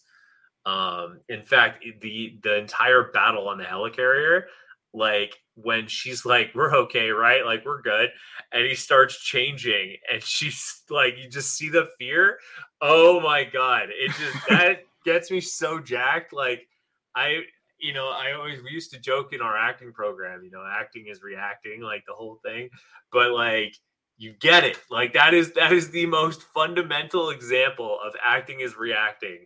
And the scene after he turns to the Hulk and starts like smashing around, like and chasing her and everything, and Fury's like, okay, we found Hawkeye, he's here and stuff. Who's gonna engage him? And you see her there holding herself, like, oh man, that's so good. I need more scenes of that with the Hulk. I want to see pure fear in people's eyes. Yeah, and it's a shame because since Hulk has gotten smart, we've lost that aspect of him. So hopefully we will see the flip side of that, but we'll see that kind of fear with Red Hulk. And now it's even more palpable because we know Red Hulk is not a nice person, right? Yes. So, yeah, no. Oh man, I just that's what gets me with even the Incredible Hulk, like just and I love how Ross, his first reaction, and again, his reaction also sells an entirely different story, is just like, that's my property. Yeah. Like that result is my property and he needs to contain it. And I love it. Oh, just gets me so jerked. And both Banners, Mark Ruffalo and Edward Norton, they have played so well the idea of Banner himself is scared of this monster and what he could do. And Incredible Hulk really showcased that really well. And in our episode where we covered it like 2 or 3 years ago now, because that was a long time ago, we just sort of stuck to the fact that it is an outstanding Hulk movie and just an okay, pretty good MCU movie because of how outside the box it is. However, time is going to do interesting things with this movie, isn't it, Ryan? Because not only has Ross come back, but now Abomination has come back. Now Samuel Stearns, the leader, is coming back, which is just, I still can't believe that's happening. It's only a matter of time until Betty Ross comes back. So we'll no longer be able to say that it's only an okay MCU movie because it is going to be a crucial piece of the groundwork by the time, Captain America New World Order comes out. So I am super curious to watch this one in like 3 years and see where it falls on the ranking list at that point. Because right now it is number 23. I don't think that's going to stay the same. I think 23 is going to be too low for this movie in a few years. 23 out of 40, I think. Out of 30 right now, but by then it'll probably be out of like 30, 36, whatever. So yeah, I think, that's right. It's an even 30. I remember that now. Yeah, even 30. Incredible Hulk is one to watch. There we go. Number 22 now, Ryan, at 150 points, just 1 point above the Incredible Hulk. Ant-Man and the Wasp. Okay, so I wasn't too far off. Yeah, I think this is a good example of it's just fun. It's just fun. Pure fun. Doesn't have to break any ground. It doesn't have to, it doesn't have to add anything substantial. It's just literally a fun next day in the life of Ant-Man. And now the Wasp. The Wasp is the groundbreaking element of the movie, but you knew she was coming, and like there was small buildup, but there wasn't any real like hype buildup. It was just like, yeah, this is now you're getting Ant-Man and the Wasp. Literally, that is what the movie is. Now you're getting both of them. Yeah, and you're getting, in my opinion, a really, really great showcase of powers in this movie. I ranked it higher than Ant-Man this year because after watching it again, I'm like, you know what? Ant-Man is fun. Ant-Man 1 is fun. But Ant-Man and the Wasp, took the powers to another level, and they got so creative with it. They took advantage of every bit of those Pym particles that they could. And they did what you should do when you're writing any one of these movies, is they told a story and told action sequences in that story that literally could not be done with any other character in the Marvel pantheon. The kitchen fight scene is like still stands out to me as so much fun. Just like the way the guy throws the knife and she does the flip. Oh, feel it every single time. And that car chase, man, that car chase gets me. I love it. So Ant-Man and the Wasp had 150 points at number 22. All right, I get it. I think that's an okay place for it. The next movie at number 21 had a big jump. This one had 139 points, and that's Ant-Man. This one though is a resilient film in the sense of like it had no plan, lost director, lost the director and the main writer of the movie, and at the same time they bring in a guy who's such a big comic book nerd and just turns it right around and salvages an incredible story that is fun, modern Ant-Man story for a character who's very weird, weird. But they made it work, and man, did they make it work! And I love it. And it's a simple story. A lot of fun is had in it, and it's just great visuals. I love the suit. I think the suit was really cool. Oh, the suit is like note perfect. It looks like they just plucked it right out of a comic book. Great little movie. And you know, it is what it is. It just sets up a new little fun corner of the world. What has me most excited, all I'll say, is Peyton Reed has said for Quantumania, he does not want Quantumania. He told Kevin Feige, I don't want Quantumania to be another placeholder movie. I want it to be an Avengers-sized epic movie. So that gets me very excited for the way they close out this trilogy. So Ant-Man, I get like just solid, right? Just usually falls around here on the list, and it's a solid place for it. Number 20 with 123 points. We had another big jump there. This is interesting. I'm surprised this year. Thor: Love and Thunder. Oh, okay. Cracking the top 20. I did not think that was going to happen. Yeah. Yeah, I'm a little. Thor: Love and Thunder's kind of hit different people in different ways. Like it's not. It didn't quite get it. Like it didn't quite land the impact that people wanted. In the end, to me, again, it was just a fun story that builds up a character. It builds up the character a little bit.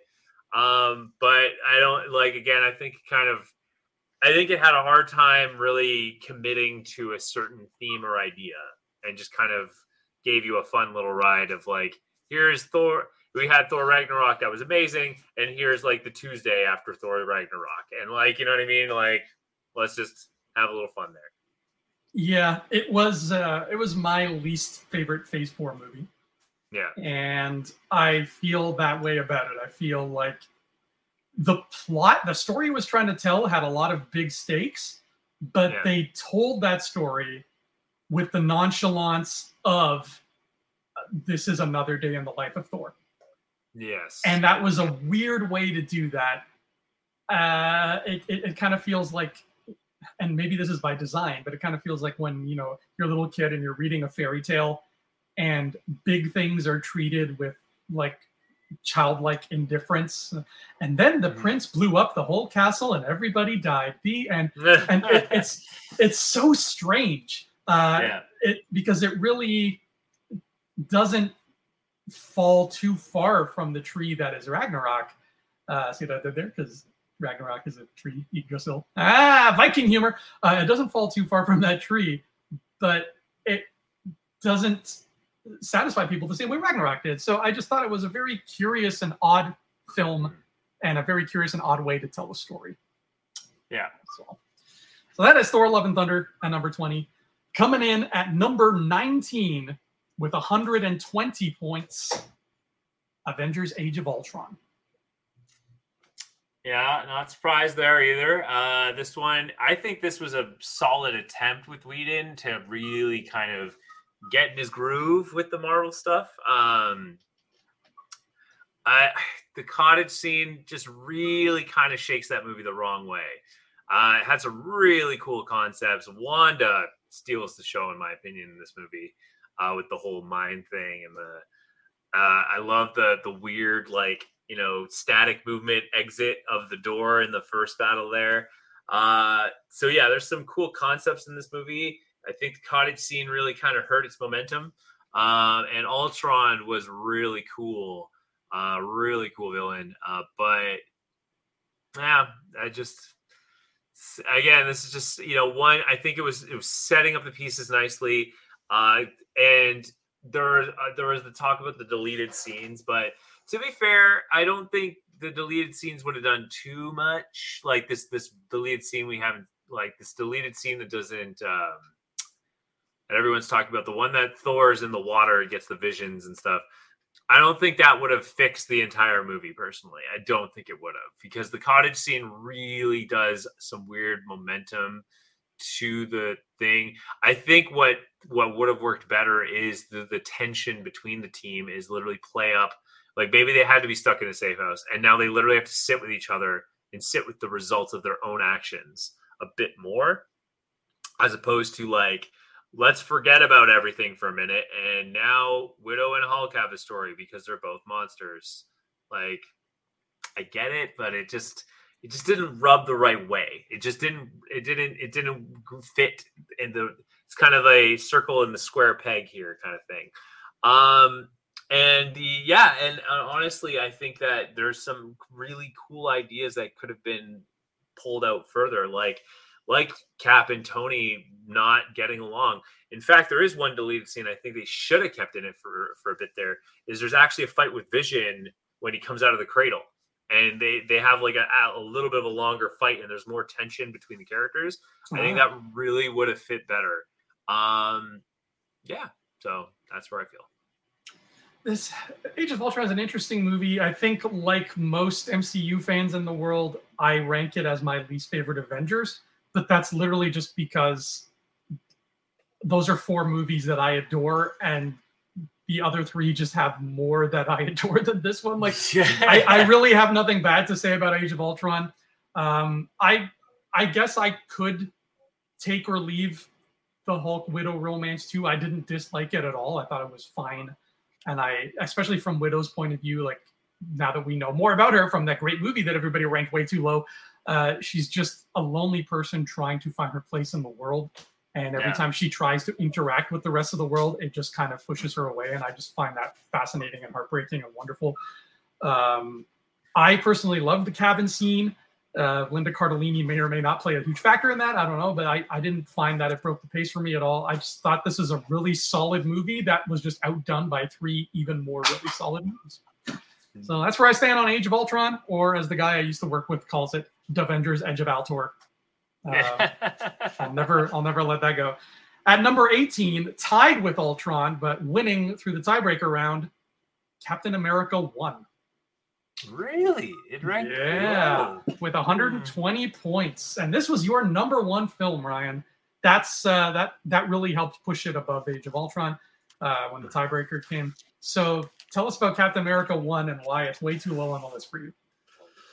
It is way too low on the list because this was more of a solid attempt at an actual like comic book experience. Like Iron Man definitely hit the comic book experience, don't get me wrong, but it went for more grounded approach, where I feel like Cap went the totally opposite direction and it still felt grounded. I'm really surprised it ranked so low. I love Captain America, the first one. I mean, I guess it's kind of biased though, but I think the other thing that makes it stand out is, again, like Hugo Weaving as Red Skull is fun. Like that is fun. And it's colorful. It's got a solid flowing story. It is. You talk about, so you have Iron Man come out, and you have Iron Man come out, and then people are all like, wow, Marvel's doing something special. And then Thor comes out, doesn't quite land the mark. People are like, oh, that's just Marvel for you. But then Cap comes out, and Cap's a big risk. Like, Cap's a period piece. I'm calling him Cap. He's not your friend. He's my best friend. I wear his merchandise. Love you. All right, so yeah, you have this like period piece movie, comic book level storytelling, a comic book theatrical villain, Red Skull, that's super fun. And Hugo Weaving crushes it. Like, he really creates this wonderful villain. So many layers of story. And it just sets up the world. It's such a world builder. And just the heroic moments. Just, yes. Shower me with the heroic moments. The shield throwing, the heroic posing, if you will. I love that I love that they make him a musical to kind of be like the advertising of war propaganda. Like, it's so good. So good. I'm really surprised it didn't rank higher. Yeah, it's pretty low on this list. I love the musical scene too. I think if somebody were to ask you point blank, what do you think of Captain America: The First Avenger, Ryan? I think your answer would be, you would make like Peggy Carter and you would shoot at them, and then you'd lower your gun and say, I think it works. And that would yeah. It honestly, I think it's a movie that proves that you don't need a formula. You need to focus on like what the character represents. And Captain America, I love that they don't. I love how brutally honest they are. That yes, you have this person who's able to do incredible things, and what do you use them for? Propaganda and push like the narrative. And I love that. I love that. And then he gets his chance and he does the whole thing. And even when he frees all the prisoners, they're like, who are you? He's like, I'm Captain America. It's one of the most self-flagellating things Marvel has ever done, because that they're making fun of the fact that they use them for exactly that reason during the height of the war. I really like this movie too. Particularly my favorite aspect of it is the fact that you've got Joe Johnston directing, and he's an old hand at ILM and Lucasfilm. So you have a movie that looks and feels like a Star Wars movie. The set design, everything is exactly like it's pulled out of like a Ralph McQuarrie painting. And I loved that so much. And then on top of that, it feels kind of like an Indiana Jones movie, because you got a hero going around punching Nazis and riding on motorcycles. So it's all good in the hood. I love it so much. My mom just came home and she says her favorite Marvel movies are any movie where you see Thor's pecs. Right? Couldn't agree. Yeah. Couldn't agree more. Thor has always been an attractive character. Actually, I'll never forget to my first girlfriend. I told her parents that I was a big comic book nerd, and the first thing she showed me was a trading card she had of Thor, because she loved Thor that much. Oh, she had a trading card of him. That's great. Yeah, it's just because she loved him that much. Like, she uses it as a bookmark when she reads romance novels. That's how much she loved him. Did you dress up as Thor to like? No. Next time. I didn't need to impress the parents. I was my foot in the door was good enough. But like,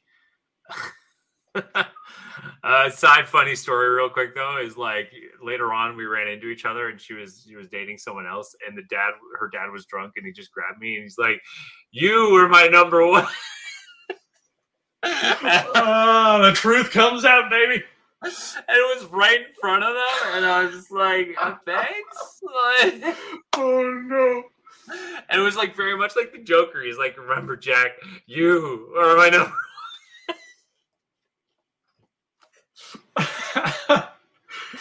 In that situation, all you can do is just smile and nod and be like, okay. Okay, thanks. Oh boy. I hope those two are okay. All right. So number 17 with 113 points. Again, too low as far as I'm concerned. Guardians of the Galaxy Volume 2. Only thing that hurt this movie for me, great movie overall. A lot of fun, great storytelling, great music. Oh my God, great visuals. I just think it was too long. Wow. Yeah, I've heard that before. I've heard people say it was, because it is significantly longer than the first one. I've never, the only time I have ever felt a movie is too long was Transformers 3 and 4. Length has never been an issue for me. And with Guardians 2, the more I watch it, the better it becomes. And I love it even more than the first one. Guardians 2 was pretty high for me. Let me tell you where I put it. It was my number 5. Yeah. I love Guardians 2. Top 5, yeah. Yeah. Honestly, truer words have never been spoken for Guardians 1, which is short, sweet, straight to the point. And 2 is a lot more fun, more exploration, more characters. The Sovereign, I love them. I think I cannot wait to see Warlock personally. Just felt it was too long. That was the only thing. But it's not a bad thing. It's just too long. You can just stop the movie after an hour and be like, oh, that was the greatest movie I've ever seen in my life. All right, so that was Guardians 2 at number 16 with another nice little gap here with only 106 points. Black Panther Wakanda Forever. Really? This falls almost in the middle. Not quite. I think the next one is the middle, and I think it's a very interesting pick for the middle. But I think being really close to the middle is completely understandable considering how fresh this movie is in everybody's mind. Because it's either going to go one of two ways. It's either going to have recency bias where everybody is thinking, oh, it's the last one I saw and it was awesome. So yeah, my favorite. Or it's going to have recency unbiased where it's like, oh, it's too fresh. I don't have an opinion on it yet. So that's being fair. In the middle works. Yeah, that's pretty solid way to look at it. Yeah, honestly, what steals the show for me in this one though is Namor and Ironheart. Shuri was fun. Shuri is like close runner up to those two, but like, man, like Namor steals it for me. Like, just steals it. Like his intensity, and this goes back to like, you know, Widow reacting to the Hulk. Everyone reacting to him is really good in this one, and the presence he brings. And my favorite shot of that, my favorite scene, if you will, is the invasion of Wakanda. That is just so fun. So fun. They did Namor really, really well. They did Ironheart really, really well.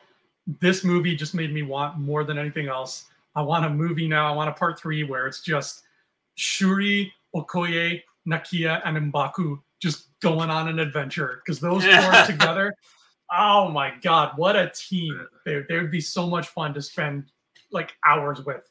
Like, give me that movie. M'Baku steals the show too. Like he does a great job, but like all around, any scene he's in, he's hilarious. Like I just had such a good, like my favorite one is when he walks in the throne room with a carrot and he's like, why are they here? I've never eaten a carrot that way, the Bugs Bunny way, but I feel like it would be so much fun. Just walk around with it. Try it. It's got to have the little green thing hanging on the end. You don't really see that anymore at grocery store. You got this one day. So that was number 16 with 106 points. At number 15, right in the middle with 103 points. This is a very interesting middle one, Ryan. Iron Man. Huh. And the reason I find that interesting is because on our ranking Star Wars lists, A New Hope always usually ends up in the middle too. So it's funny how that works. Well, it broke a lot of ground. Biggest risk ever. What more needs to be said about that movie? But it just goes to show you what that movie has done for the movies that are ahead of it, right? Mm-hmm. Like, it's no matter how many years going forward, I will look back at this, talk to my niece about it. Like, such a big risk. And it was like the most unpopular character you could possibly imagine to start off with. Like, my brother and I always joke and say it. Always joke and say it. Like, you thought X-Men, like, let's say X-Men 2 was good. You thought that was good. Imagine a world where Marvel comes out with the first movie and it's Iron Man and it's infinitely better than that. Right? Like, you couldn't. You'd be like, stop lying, I hate you. I never want to hear you again. But look what they did, right? And it was a perfect cocktail of like Jon Favreau knowing what he was doing and just a brilliant cast inhabiting these characters in a way we had never seen before, and a fantastic story, and a suit that was comic book perfect. Like that suit, I don't think the suit has ever looked better than it has in Iron Man 1. Like he's had a new suit every movie. Iron Man 1, I don't think it's ever looked as good as Iron Man 1. I think what's crazy about the suit in the first movie is it looks real. Yeah. It looks like someone could actually make it, which is nuts. They had to, you almost have to be Tony Stark to make that kind of movie. Yeah. To put all those pieces together. And they did it. And it falls in the middle. It is what it is. I'm of the mind that every year, I can't remember who it is. I think it's the National Film Registry, but every year they do this thing where they come out with a small list of films that have to be, I think, at least a certain amount of time old, and they deem them as culturally, historically, or aesthetically significant. So all the most important films have been given this title, like Citizen Kane, all the big, huge ones, The Godfather. I think it's only a matter of time till Iron Man is on that list, if it hasn't been put there already, because of just what it's done. Culturally significant? Yes, 100%. So that's Iron Man. That's where it falls, in the number 15 spot with 103. And now in the number 14 spot with 101, Doctor Strange. Interesting. Okay. I'm doing for those just listening, I'm doing the Doctor Strange thing, and I think I'm doing the fingers wrong because I look more like Spider-Man having a seizure or Spider-Man directing air traffic. Yeah, that's it. You got it. Yeah. That's Doctor Strange. So, honestly, I think the only thing that kind of hurts the movie is how dark and dull it is. I mean, it's Doctor Strange. Jack Kirby, if you ever look at Jack Kirby's stuff with Doctor Strange, it is bright, colorful, and full of weird shapes, but it is awesome. I would say what excited me about this character, and this is the only thing I will say about this movie, is that the fact that it's Doctor Strange. Like, I love Doctor Strange. The comic books, he's so fun. And the cartoons, any cartoon, like the episode he was introduced in the Spider-Man cartoon was so fun. Yes. He's such a fun character. And yeah, it's just, oh man, when they introduced him, that's when I knew I'm like, yes, Marvel, go there. Like, go as weird as you can go, because this is what's going to make you shine. And they couldn't have picked a better actor. Honestly, I can't even think of another Doctor Strange to be cast than Benedict Cumberbatch. And on that note, I love that he still wants to play the character. He's like, I'll play him until he's no longer interesting. Mm-hmm. And I just literally wrapped watching No Way Home today, and because I'm off today, and I love the fact that he's helps drives the story. And I want to see him in other shows just driving stories, because he's such a fun character to kind of interweave in with so many others. So he's a great character, and that makes me so happy that Benedict Cumberbatch feels that way, because his franchise is the franchise where I'm like, give me 9 of these, right? Yeah, that's what we all want to see. And I think we can lump these together, because this was number 14 with 101, and number 13 right above it with 100 was Doctor Strange in the Multiverse of Madness. So they ranked right next to each other. They are very different movies. You're right. The backgrounds of the first one were very dull and dim, but I think they made up for it with the costumes, because the costumes in Doctor Strange 1 were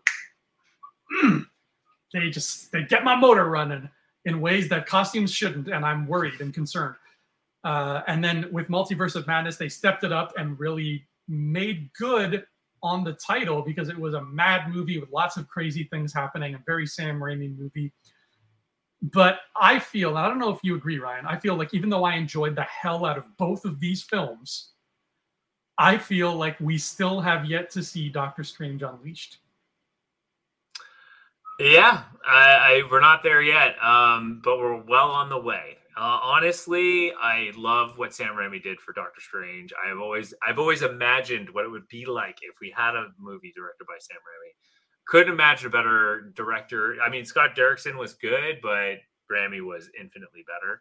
And I mean, the spells were awesome to watch. The colors, the action sequences, the story, it was all there, and it checked off so many cool boxes. The Illuminati. Yeah. I mean, heaven forbid that they, I mean, it's just real shame that they spoiled certain moments, but there's still some big reactions, and I was so glad to be a part of those opening nights where something big like that happens, like seeing Reed Richards come in. And it's so funny you say that, because right now I'm looking at you and you have like this wonderful hair that you always have, and the side of your head is shaved and it almost looks white in the light, and you're wearing blue. You look like Reed Richards right now. Thank you. Can you stretch your fingers and do like weird gross stuff with your body right now? Yeah, no, but yeah, it was so many great surprises, so much comic book fun. Professor X using the mind thing, Professor X showing up, and like I love the wavy lines, when he does the mind reading thing.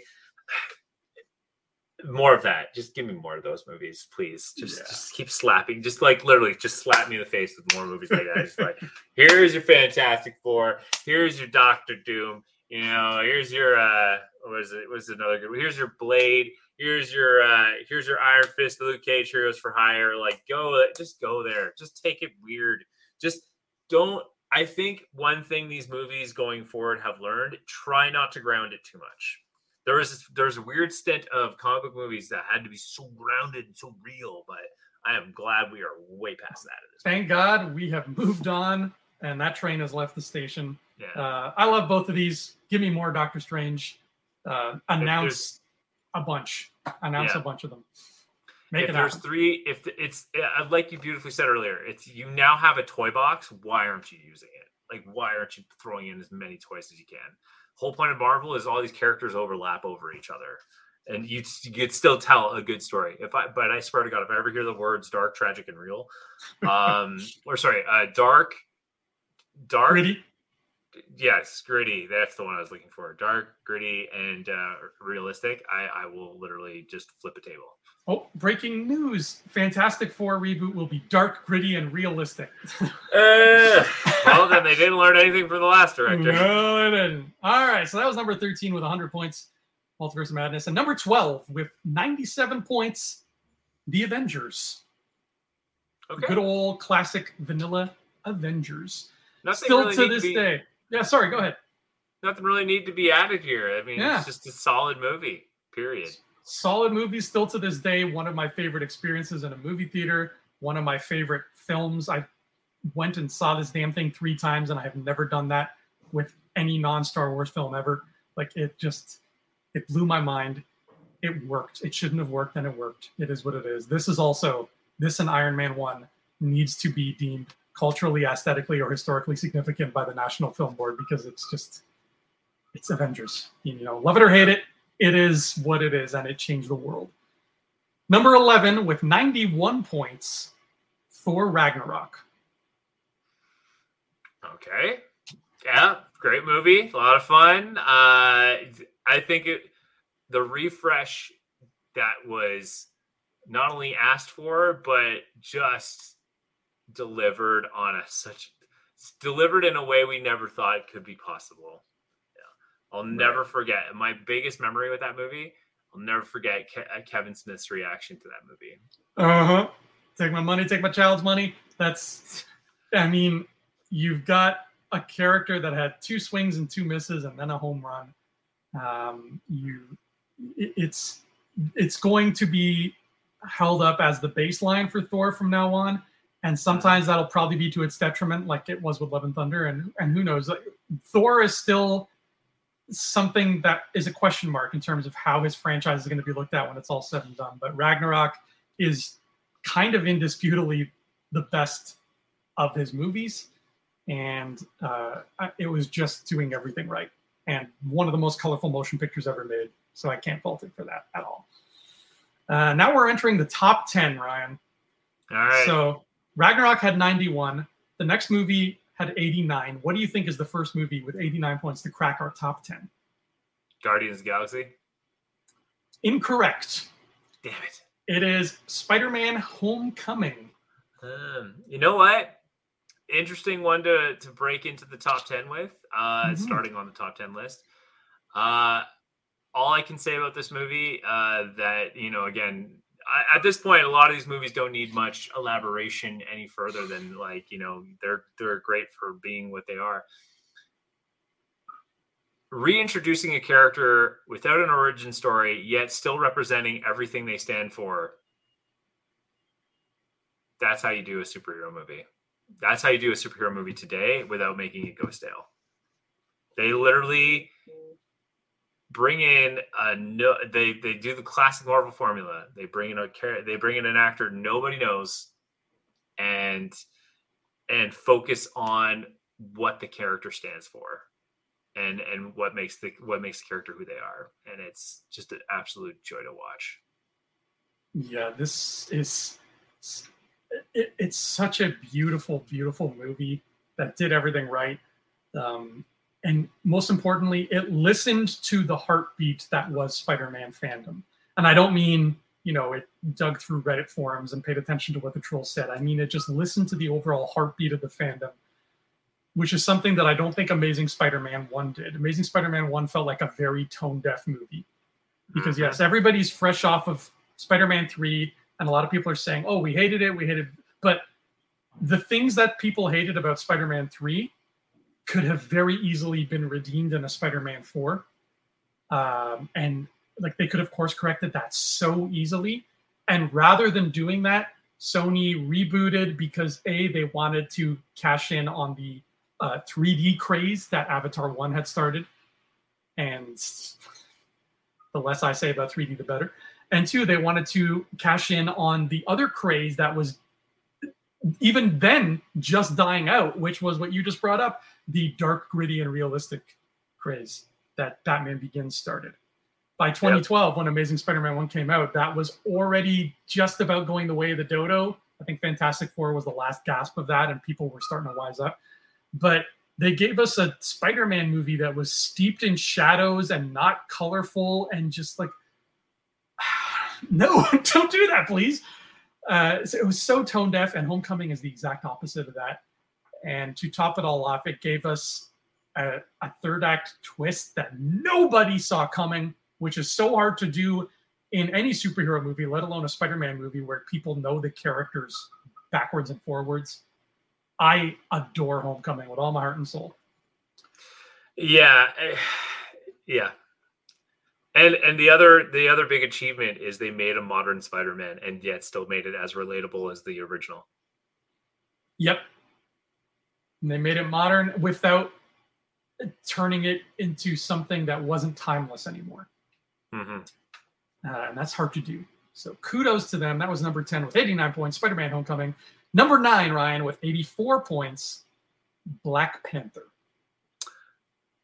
Groundbreaking on thousands of levels, beautifully done. And what I love about this is how much the culture influenced the movie. There was no kind of American theme here. There is nothing there's no Hollywood influence on this. This was a love letter from African culture to the superhero, and it blows my mind how young Ryan Coogler is. When you see this guy, he's younger than us, and he was able to tell such a mature story and juggle all those moving pieces. I think if I had been asked to direct a big budget Hollywood movie like this, I would be so terrified I would probably just pee my pants and curl up into a ball. Mm-hmm. And this guy who's younger than us, not only did he not curl up into a ball, but he approached this head on. He approached a movie that could have very easily gone wrong head on and made it work like gangbusters. Ryan Coogler is brilliant. Brilliant.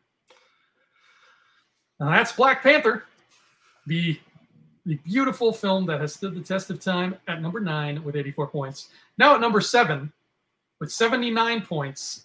7 and 8 were tied, but this one lost out in the tie-breaking round. Captain America: Civil War.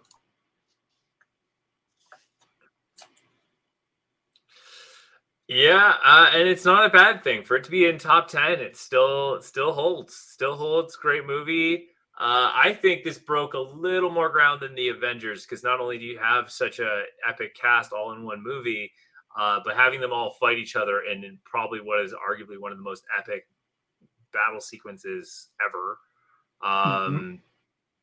Russo's did it, man. And to introduce Spider-Man in a movie, not only do they introduce him in this movie and he gets a movie later, but they introduce him in this movie, period. like they, you have Civil War and you're like, okay, how are they going to raise the stakes? We know the Avengers are all going to fight each other. We know these characters. What new characters are they going to add to this battle? And they throw in Spider-Man of all characters. That is... And goddamn, that suit was beautiful. The way they handled Zemo was great. Like everything was, you talk about how if the cartoon does it better, you're doing something wrong. I will always hold this movie up on a pedestal as you took the source material. This is what every comic book movie should try to do. And I think a lot of the hardcore fanboys who like to hate on these movies, I don't think they quite grasp this, which is you should try to change the comics so that you are better than them. Don't adhere to the comics so that you're a one-for-one representation of them, because that doesn't work. That's why video game movies don't work, because something that works as an interactive game does not work as a story that you have no control over. So the idea of taking this very famous, popular comic book series and changing a lot of stuff, somehow making it better, that's exactly what you're supposed to do as a comic book filmmaker. So the Russos did it. It was a tall order, but they did it. That was number 8, Civil War with 79 points. Number 7, beating it out, also with 79, but it won the tie-breaking round, Shang-Chi and the Legend of the 10 Ringy-Dingies. That's what I officially call it. Yeah, the Ringy-Dingies. I said it before. I'll say it again. The fact that they reinvigorated and fixed a villain in one scene. Brilliant. And I love that they made a Kung Fu Marvel film. I'm all for it. It was beautiful. It was fun. It was funny. I want to see more. Like it just literally, that's the best thing I can say about Shang-Chi. I want to see more. I feel the same way in terms of I want to see more. The world building that they gave us was great. However, controversy time. Hey, it's everybody's favorite time. It's controversy time. As I said in Age of Ultron, Ryan, Age of Ultron is my least favorite Avengers film just because something had to be last and the other 3 are even better. Shang-Chi is my second last Phase 4 film. It ranks second last in Phase 4 for me. Just because I don't find it bad. I just find it very basic, by the numbers hero journey story, and everything else above it was that and more. It was reaching out and trying new things. And Shang-Chi played it very safe. It did some things that I wish had been handled a little differently, like the way they handled Death Dealer and the final boss battle, for lack of a better word, just being this big CGI dragon mess was a little bit underwhelming for me, especially because the story was so personal between Shang-Chi and Wenwu. So it's not a movie I dislike by any stretch of the imagination, but it's just a totally safe, very good, normal story that they told beautifully with dazzling colors and a wonderful cast. So I got nothing against it, but it had to be lower on my list than it fell on the main list here. But that was number 7, Shang-Chi with 79 points. Now we jump up 10 whole points, Ryan, at number 6, 69 points. Oh. Spider-Man Far From Home, a.k.a. Mysterio got his groove back. A.k.a. Mysterio's the man. It's about damn time. All I will say was about damn time to bring in Mysterio, who is a big, big villain, who's a colorful villain for Spider-Man, actually, to do. And they made him modern. They found a really good way to make this character modern in today's world. And I love they did exactly what he would do if he were in today's world, which is shift the narrative to make Spider-Man a villain. And it's so good. Jake Gyllenhaal not only surprised the crap out of me with his performance, but the brilliance of the bar scene in that movie. Oh my God. Like, I was almost convinced that I'm like, okay, this may be a different Mysterio. It's possible he's kind of an anti-hero at times. No, the bar scene, total transformation, and it was so much fun. There's so many ways Mysterio could have gone wrong. He's such a hard character to adapt, and I think that is the perfect way to do him. The whole movie felt like a giant live-action episode of Spectacular Spider-Man. So that's just all the hearts for me. And even with all that being said, this is still my least favorite of the trilogy. Again, only because something has to be last. But it's a great film. Spider-Man Far From Home. I love you. You have a Umberto Tozzi song in you, so how could I not love you? And now, Ryan. I will also add one last thing about Mysterio. I will also add is my favorite scene is the Germany fight scene when he uses all his illusions. just drool. I just salivated the whole time of that scene. Like, just to go him fighting through the school to the top of the Empire, or to the Eiffel Tower, to Mysterio putting him in the globe in his head, and then seeing the zombies. Oh, just give me more of that. Give me all of that. That was amazing. Did you buy the Marvel Legends Mysterio figure when it came out for the movie? No. I did get the Funko though. Yes, I remember seeing the Funko. That would have been a nice action figure to get, that Mysterio one. So that was number 6, Far From Home with 69 points. Ryan, can you guess what number 5 was with 66 points? This time I'm going to go with it. Guardians, the first one. Incorrect. Once again. Damn it. I don't know. I'm sorry. How does Guardians rank that high? That's a little... Guardians ranked pretty high. The answer I was looking for was Captain America, the Winter Soldier.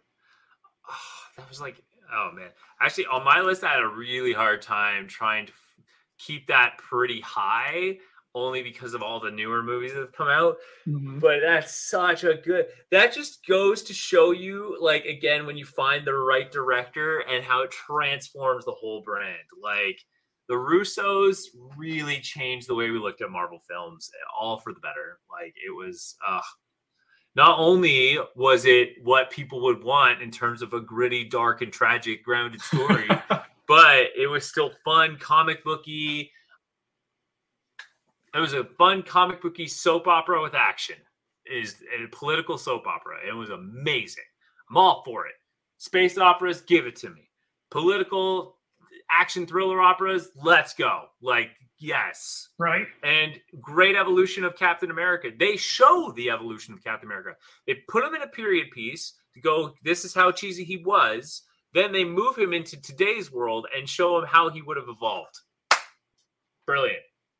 That's how you do it. I mean, I'm a big fan of 1970s political paranoia thrillers, like movies like The Conversation and The Parallax View. And I've never read a 1970s Captain America comic. I imagine they're very similar in tone. So I think that they cracked this beautifully.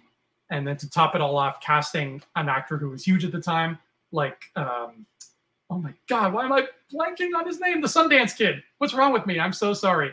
Robert Redford, dude. Thank you. Oh my God. It's been a long week.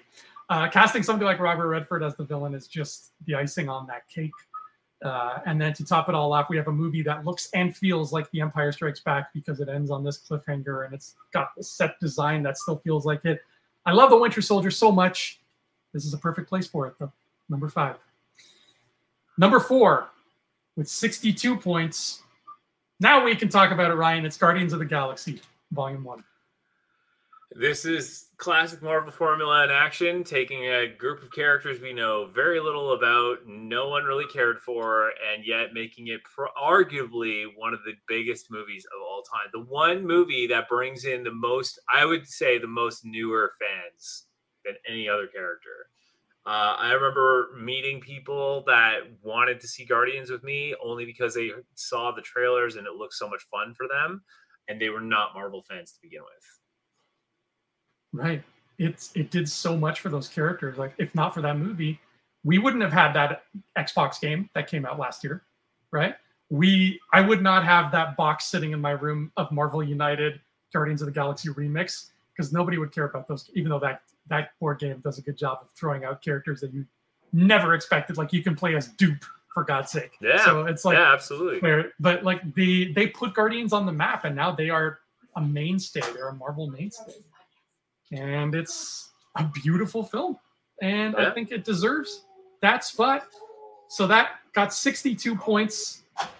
And the next movie, now we're in the top 3. What a big jump from 62. The next movie got 41 points. Okay. Now, the top 3, I think we expected these 3 movies to be here. The order in which they ended up surprised me. Okay. What do you think cracked number 3? So do you know what's left? Do you know the 3 that are left? I have an idea of what's left. So let me just check my list here. Oh, yeah, okay. This is number 3? Yeah. I'm going to say Avengers Infinity War. That's right. That's exactly what's number 3. Avengers Infinity War with 41 points. Big jump from 62, which means a lot of people were loving Infinity War. This was my number 1 last year. This year it changed.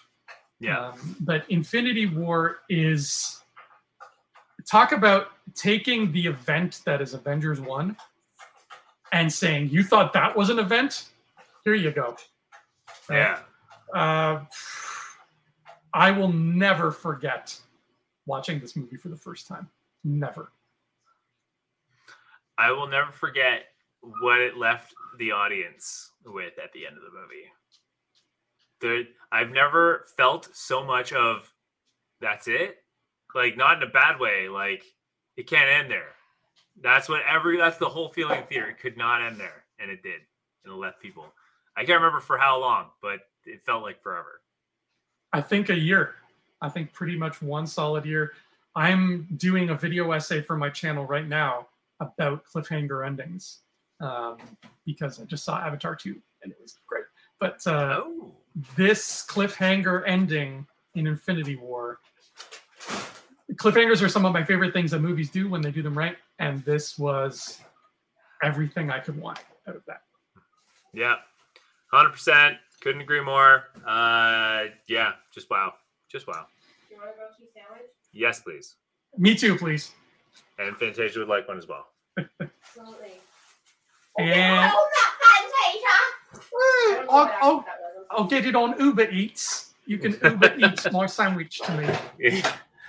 Yeah, as long as you give me a good tip to Uber Eats it to you, buddy, I'll gladly drive it over for you. Well, I live in Brampton, and if working for Uber Eats has taught me anything, it's that people in Brampton don't tip. So, sorry, I got to abide by the rules. So that was Avengers Infinity War with 41 points at number 3. Now we make an even bigger jump with 23 points at number 2. Avengers Endgame. Of course. Naturally, they'd be side by side as they should be. I think all I can say with that movie is the time jump. It does such a good job of still giving you, even though it does a 5-year time jump after the beginning of the movie, and the movie makes you really sit with consequences and how these characters have to live with it, and it's so good. Oh man! And who'd have thought that Ant-Man would be the one to trigger how to save the whole thing, which is really interesting. Right? The smallest person can make a difference. That's what J.R.R. Tolkien taught me. Wow. Way to phrase that one. Smallest person can make the difference. Oh, that's cute. This is what ended up as my number 1 this year, because finally having seen it again right after Infinity War, it's such a special movie. And Hollywood has proven one thing, that the only thing Hollywood is really bad at starting new franchises because it's too scared to do that. But the only thing that it's worse at is ending pre-existing ones. Yes. And even though Endgame is obviously not an end to the Marvel franchise, it is an end to a very big and very important and very popular story. Mm-hmm. And it's real hard to do that well. The same year that Endgame came out, we also saw the end of the X-Men story, of the Game of Thrones story, and of the Star Wars story. And none of those are something people are writing home about. Okay? Yeah. All right? Nobody's like, dear mom, I am fine, having a wonderful time. My God, Dark Phoenix was the most satisfying thing ever, right? There's no letter that says that. Endgame, though, I mean, all I go back to is Steve dancing with Peggy, and I'm just like, there is no ending more perfect than this to the Infinity Saga. There is no ending more perfect than that. And the beautiful tribute to Tony Stark at the end, it's just... Last year, Infinity War was my favorite because I was still reeling from how bombastic and wonderful it is. And then along comes Avengers Endgame, which is even more emotional. And that's why it had to be my number one. Beautifully said. Beautifully said. Which means we all know what number one is. And it beat Avengers Endgame by 1 point. Wow. It got 22 points. You guessed that the top film would get between 10 and 12. It was a bit, it was much closer than it was with the Disney Plus shows. Spider-Man No Way Home, the third Tom Holland outing, which my mom hasn't seen yet, so I got to be real careful what I say for spoilers here, is the number one ranked Marvel movie from the group of folks we polled with 22 points. Well, I will cover most of the spoilers for you because you got your headphones on. So thank you. But this movie had so many delightful surprises that it just couldn't be topped. Like so many moments that will, like, there's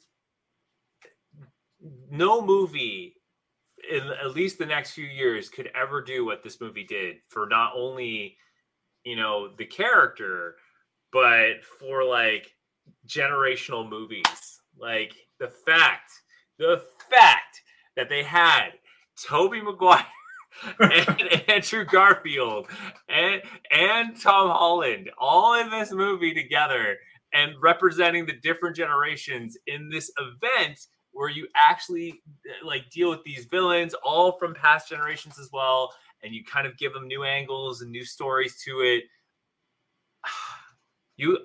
There's no way anyone will ever be able to recreate something like this ever again.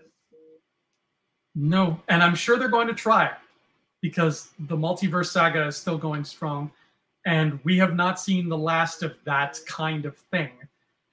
Even with DC, which is having a lot of shakeups right now, but DC's bread and butter is this, particularly when you play around in the world of The Flash. So I'm real curious to see how DC handles this, especially now that somebody has done it first, right? Marvel has now done it first, even though this is DC's thing. Yeah. And I think we can all bet our bottom dollars that we are going to see more of this in the MCU too.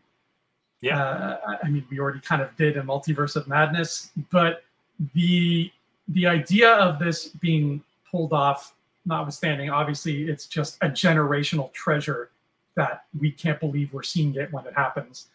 But if you take all of that away, Ryan, you take away what this movie gives us and who it gives us, and you take away the villains and how they interact with Spider-Man, you take all that away, you still have a beautiful, powerful, and a real heartbreaking Spider-Man story that plays to the strength of the character, where he's just, you know, beset with misfortune at every turn, but he just keeps going and giving it his all and keeps doing the right thing. And that's why we admire him. And that's why he's our hero.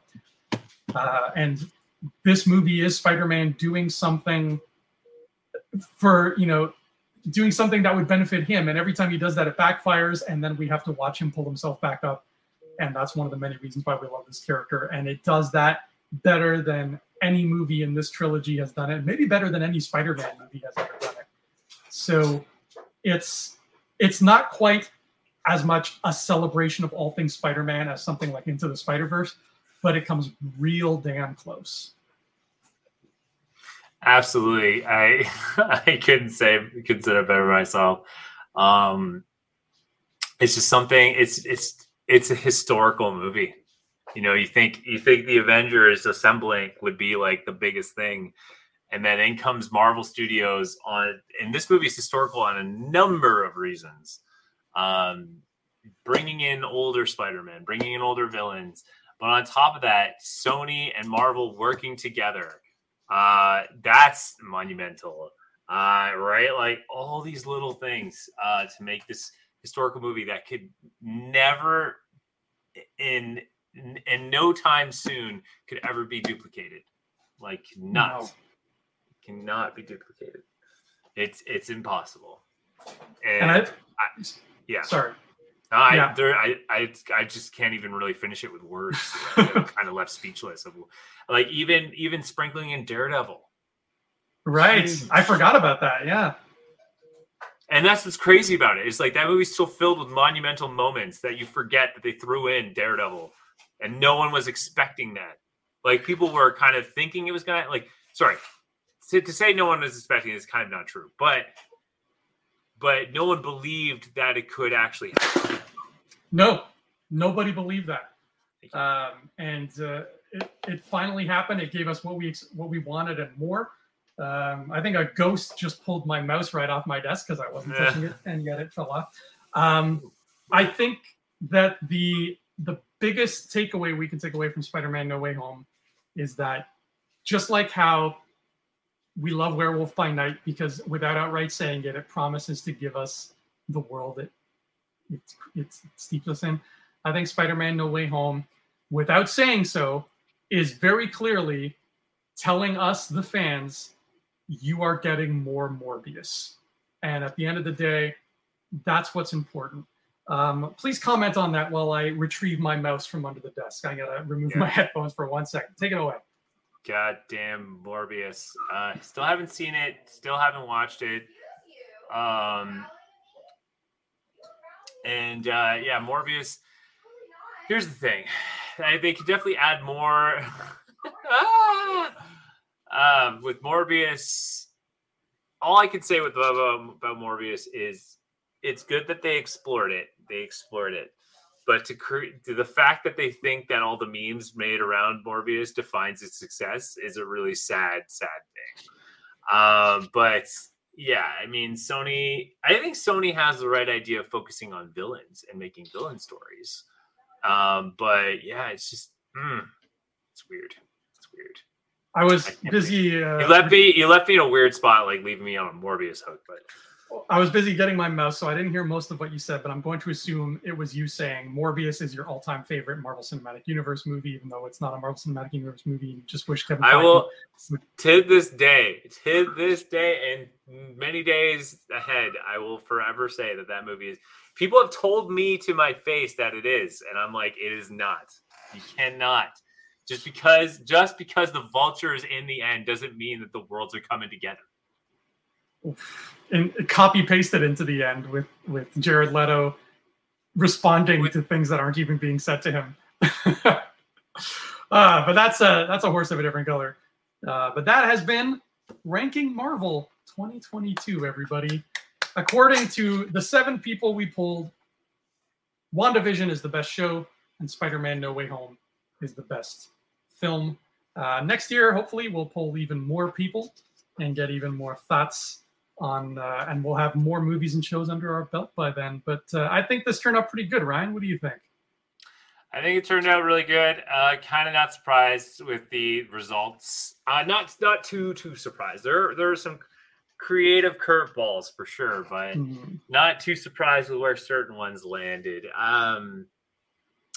Yeah, like Spider-Man No Way Home, I was not surprised by that. I think it ranked pretty high just because of what it accomplished. Yeah, I figured it would rank high. I didn't think it would beat Endgame. That surprised me. I'm really looking forward to watching things like Incredible Hulk and Eternals rise as time goes on. Eternals probably not, depending on how certain things play out. But it would take a lot, dude. It would take a lot for Eternals to rise. It would take a lot. Thankfully, though, we met like 45 new characters in that movie, so we're gonna see some of them again, and I think that's going to change some hearts and minds. But until that happens, it's stuck here in the last place, just like me at the FIFA World Cup. When I told Argentina, look, I can help you out. I'm wearing your colors. Let me on the field. And they said no. And look what happened. They won. Yeah. Anyways, sir, thank you for ranking Marvel with me. Thank you for having me. what a year it's been. We got a whole other year to look forward to of Marvel stuff. And on top of that, other stuff, lots of Star Wars stuff happening next year. And just another wonderful year of film and TV in general to look forward to. So hopefully all of you will be there with us when we talk about that. Until then, that has been Ranking Marvel. That has been Infinity Rewatch. Ryan, where can the good people find you?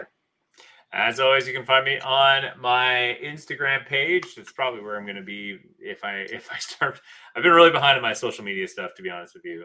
But yes, you can find me on there at Ryan J. Whitehead, and you find me on Twitter at Crusader Online. If you tag me, I will respond. And but streaming wise, you can find me on twitch.tv/Xbox Canada, and you can find me on our YouTube channel at youtube.com/Expert Zone. Please support our content.